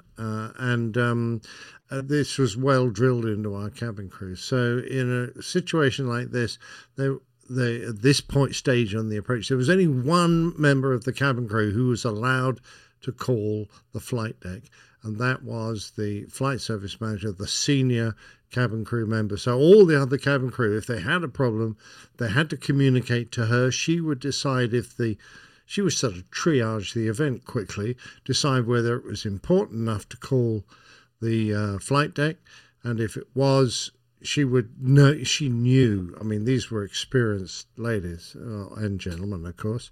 They would know how to contact us, and they knew that if we didn't reply immediately, it's because we were too busy, in which case they would just deal with it on their own. So I think a lot of this has to do with cabin crew training and the airline's own procedures. BA is a good airline. And they are well trained, so I don't know whether this was just a breakdown in their procedures from an inexperienced cabin crew, or just perhaps an inexperienced senior. So we don't actually know which airline this was. It says a British airline and then unnamed airline later on. So uncertain which airline it actually was. Yes, British Airways. That's okay. Just okay. 50%. All right. In that case, it may not have been one of the better ones. Yeah. So what can I say? The other thing is I'm assuming this was an Airbus. It didn't necessarily say it was, but the cabin alert on the flight deck of the Airbus is annoyingly loud and long for what it is. I mean, it's a telephone call from the cabin crew. This is not an engine fire, so it doesn't need to compete with the engine fire gongs that go off, alarm that go off, or the major emergency, but it certainly does. I mean, it is really loud and insistent. So Airbus didn't do us a favour when they chose this particular noise. It could have been something much more subtle that you could work through if you decided you weren't going to answer the call. So that's two problems: one with training on the cabin crew, one with the actual system itself. And the other thing is, you answer it and you go, "We're going to be on the ground in 2 minutes. Is this going to be a problem?" And quite honestly, if you've got unsecured passenger, doing a go-round is almost as bad as doing a landing, because you're going to put all this power on, pitch the airplane to 15 or 17 degrees nose up. They could start rolling down the cabin like an out-of-control basketball. You could almost create the same problem by going around as you could by landing. So, and Jeff is exactly right. At this situation, with 3 minutes from landing, you're much better off putting the airplane on the ground, dealing with it there because it's so much safer, simple, and you've got so many more resources than it is keep staying airborne for another 10 or 15 minutes. It will take you to reposition and make a second approach. So, I feel for the pilot and the crew. Having said that, we're trained to work through these problem areas. The presence of a insistent interphone ringing should not distract you sufficiently from landing the airplane safely. There could be a computer or electrical fault that sets off an alarm on the cockpit that insistently continues to ring. And I've been in a airplane where that has happened. You have to learn to isolate your attention from that distraction and continue to fly the airplane. And if necessary, land it. Yep. Regardless. You shouldn't let it distract you so much that you can't fly the airplane safely. Absolutely, and that's a matter 100%. of discipline and flying training. That is so true. Yep. All right. Well, thank you, Greg, for sending us that close call. Yeah, it was an interesting one. I thought an interesting one. Yeah. Mm-hmm. Well done, Greg. Well, speaking about first or close calls, finally we're going to wrap it up with Albert. He says, "Hi, Captain Jeff and APG crew. Season's greetings. Happy New Year from Albert at Acme, Australia. Just in regards to your news story about the near collision involving a Singapore A380 and Virgin 73, Sydney Airport has a runway intrusion system at all taxiway hold points that access the runway that consists of 2 raised red stop bar lights and inset red lights across the taxiway, plus the taxiway centerline lights are red. Once ground has cleared you to cross or enter the runway, the red raised and inset stop bar lights will extinguish and the taxiway centerline lights will turn green. From your article, it appears as though the Virgin crew did get approval and the hold point lights changed, but once the crew did their cleared left, cleared right check, they would have spotted the looming A380 and not proceeded. It appears there would have been zero chance of a collision as the crew performed standard operating procedures and averted... there's no such thing as zero chance of a collision and averted any possible disaster. And a shout out to Liz. I just love your witty comments and prompts that you suggest to Jeff. Keep it going. Yay. Love you guys. Yeah, I think he's probably referring to that show that where he did the scaled down. It was just Liz and I. Yeah, just you and I. She kind of did a lot of the things that she normally does, but you don't normally hear in the background. And I thought that was brilliant. Fun. Yeah. Yes. So the only thing, Albert, that I'm questioning is that system that you're talking about. It sounds like it's not an autonomous system like the runway status indicator lighting system that are installed at like Charlotte Airport and some other big airports around our country here in the U.S., where they don't, it sounds to me almost like they give clearance and then they hit some kind of a switch to extinguish these lights. I don't know. I could be wrong about that. Yeah, it's not an automated thing. It's a manual control, perhaps. Right. So it's just as susceptible to human error as any other system, anything else. Yes. I don't know. But that's just me. I don't know. I don't understand the system at Sydney. But whatever, as we mentioned in the last show, Albert, the thing that was most significant in my mind about that whole incident was the fact that the pilots mitigated this error very well. They trapped the error by doing what we should all do and just keep aware of what's going on around us. Even though I've been given clearance to cross a runway, I always look and make sure that there's not an airplane landing or taking off that's going to hit me. And the same thing for the first officer on their side of the aircraft, because you never know. We're all humans and we can make a mistake. Or maybe I thought they said that we were clear to cross, but maybe we weren't. Maybe they told us to hold short instead. So it was a good outcome because they were making sure that they used their utmost vigilance in operating their flights. So yeah, I agree 100%, Jeff. I'm pretty certain they're the same sort of thing as we had at Heathrow. Those lights are manually controlled, and when the controller gives you clearance to enter the runway, he will turn off the red bars. And that will be a visual cue to back up his transmission. The only problem I have with Albert's feedback is he says, it appears there would have been zero chance of a collision as the crew performed SOPs to avert possible disaster. They were at the other end of the runway, and the A380, although it's a big airplane, it's not that big, is a mile or two away. Let's call it a mile to be safe, 5,500 odd feet. To see an aircraft start rolling when you're looking more or less straight down the runway, particularly if they've got all the landing lights and things on, is very difficult, because we're all used to appreciating something coming towards us by seeing relative motion. Because you're looking down the runway, there is no or very little relative motion.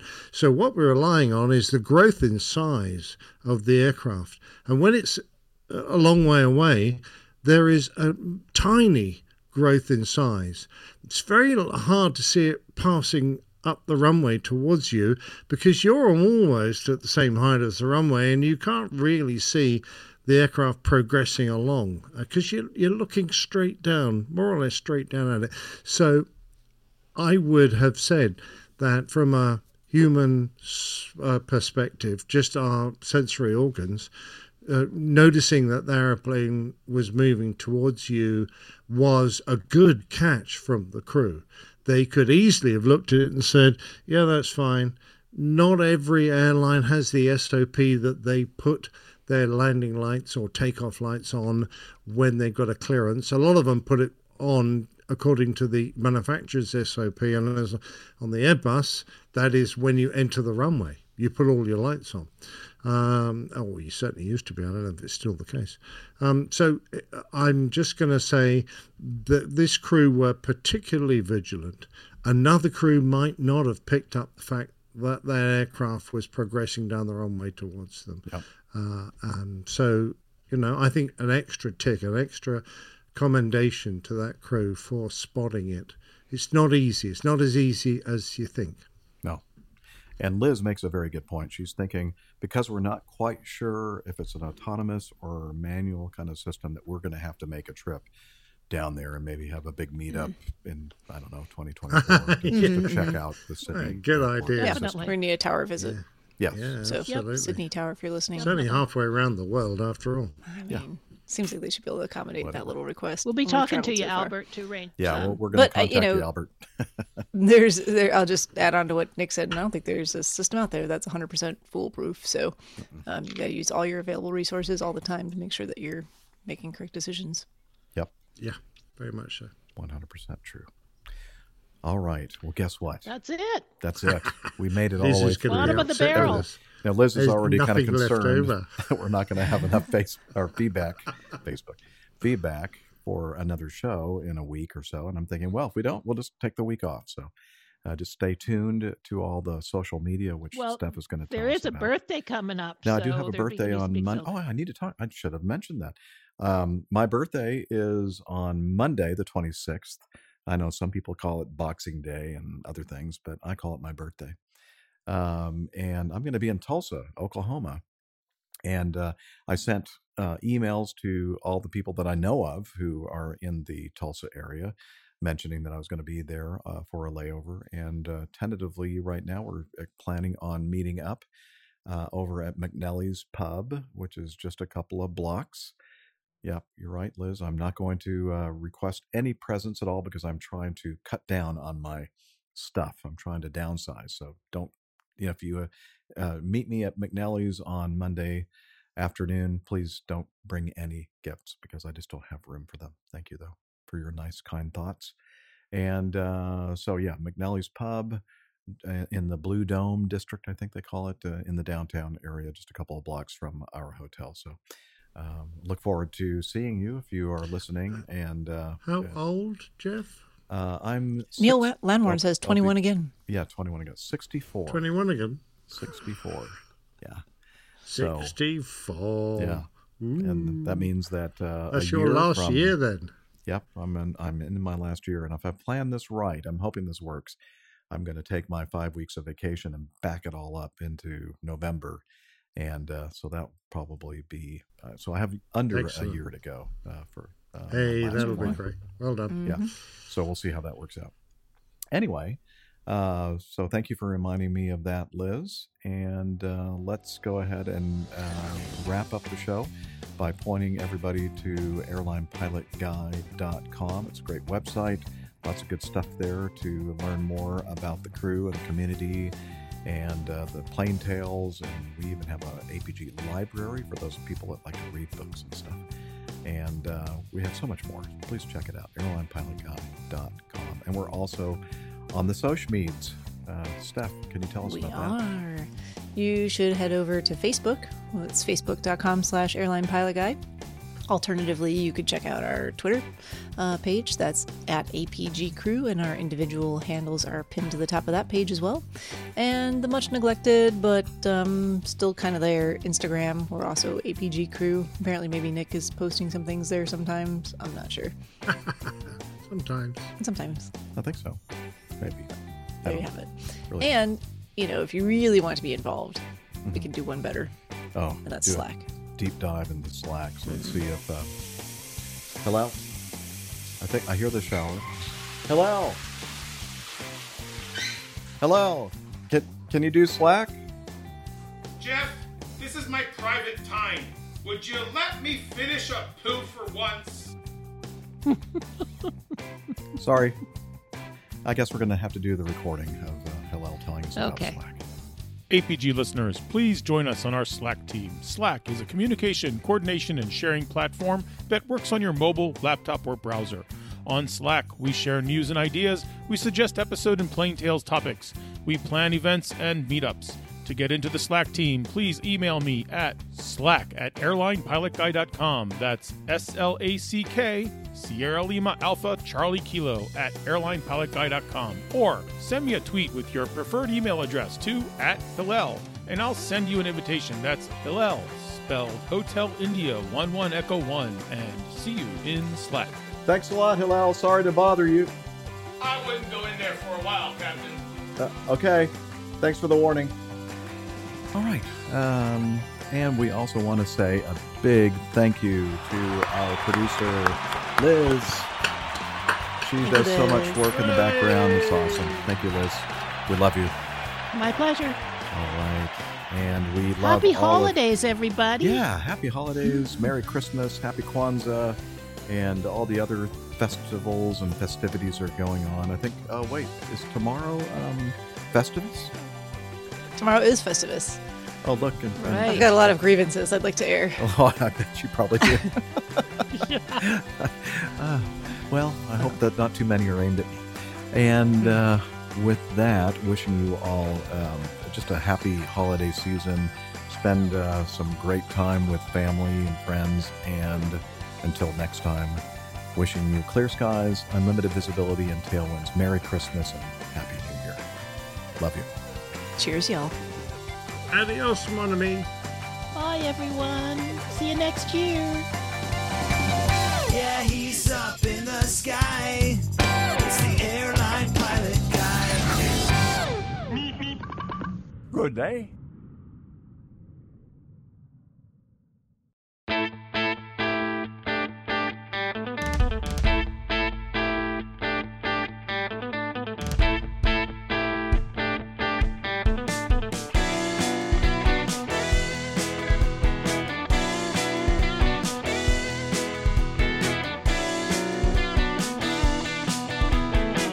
I used to be such a good pilot till I started APG.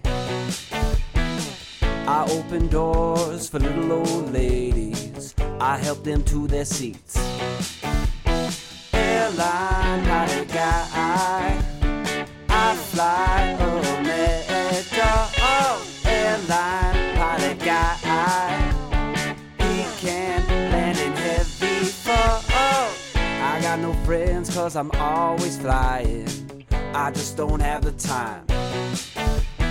But I can land this old plane. I can land it just fine. airline.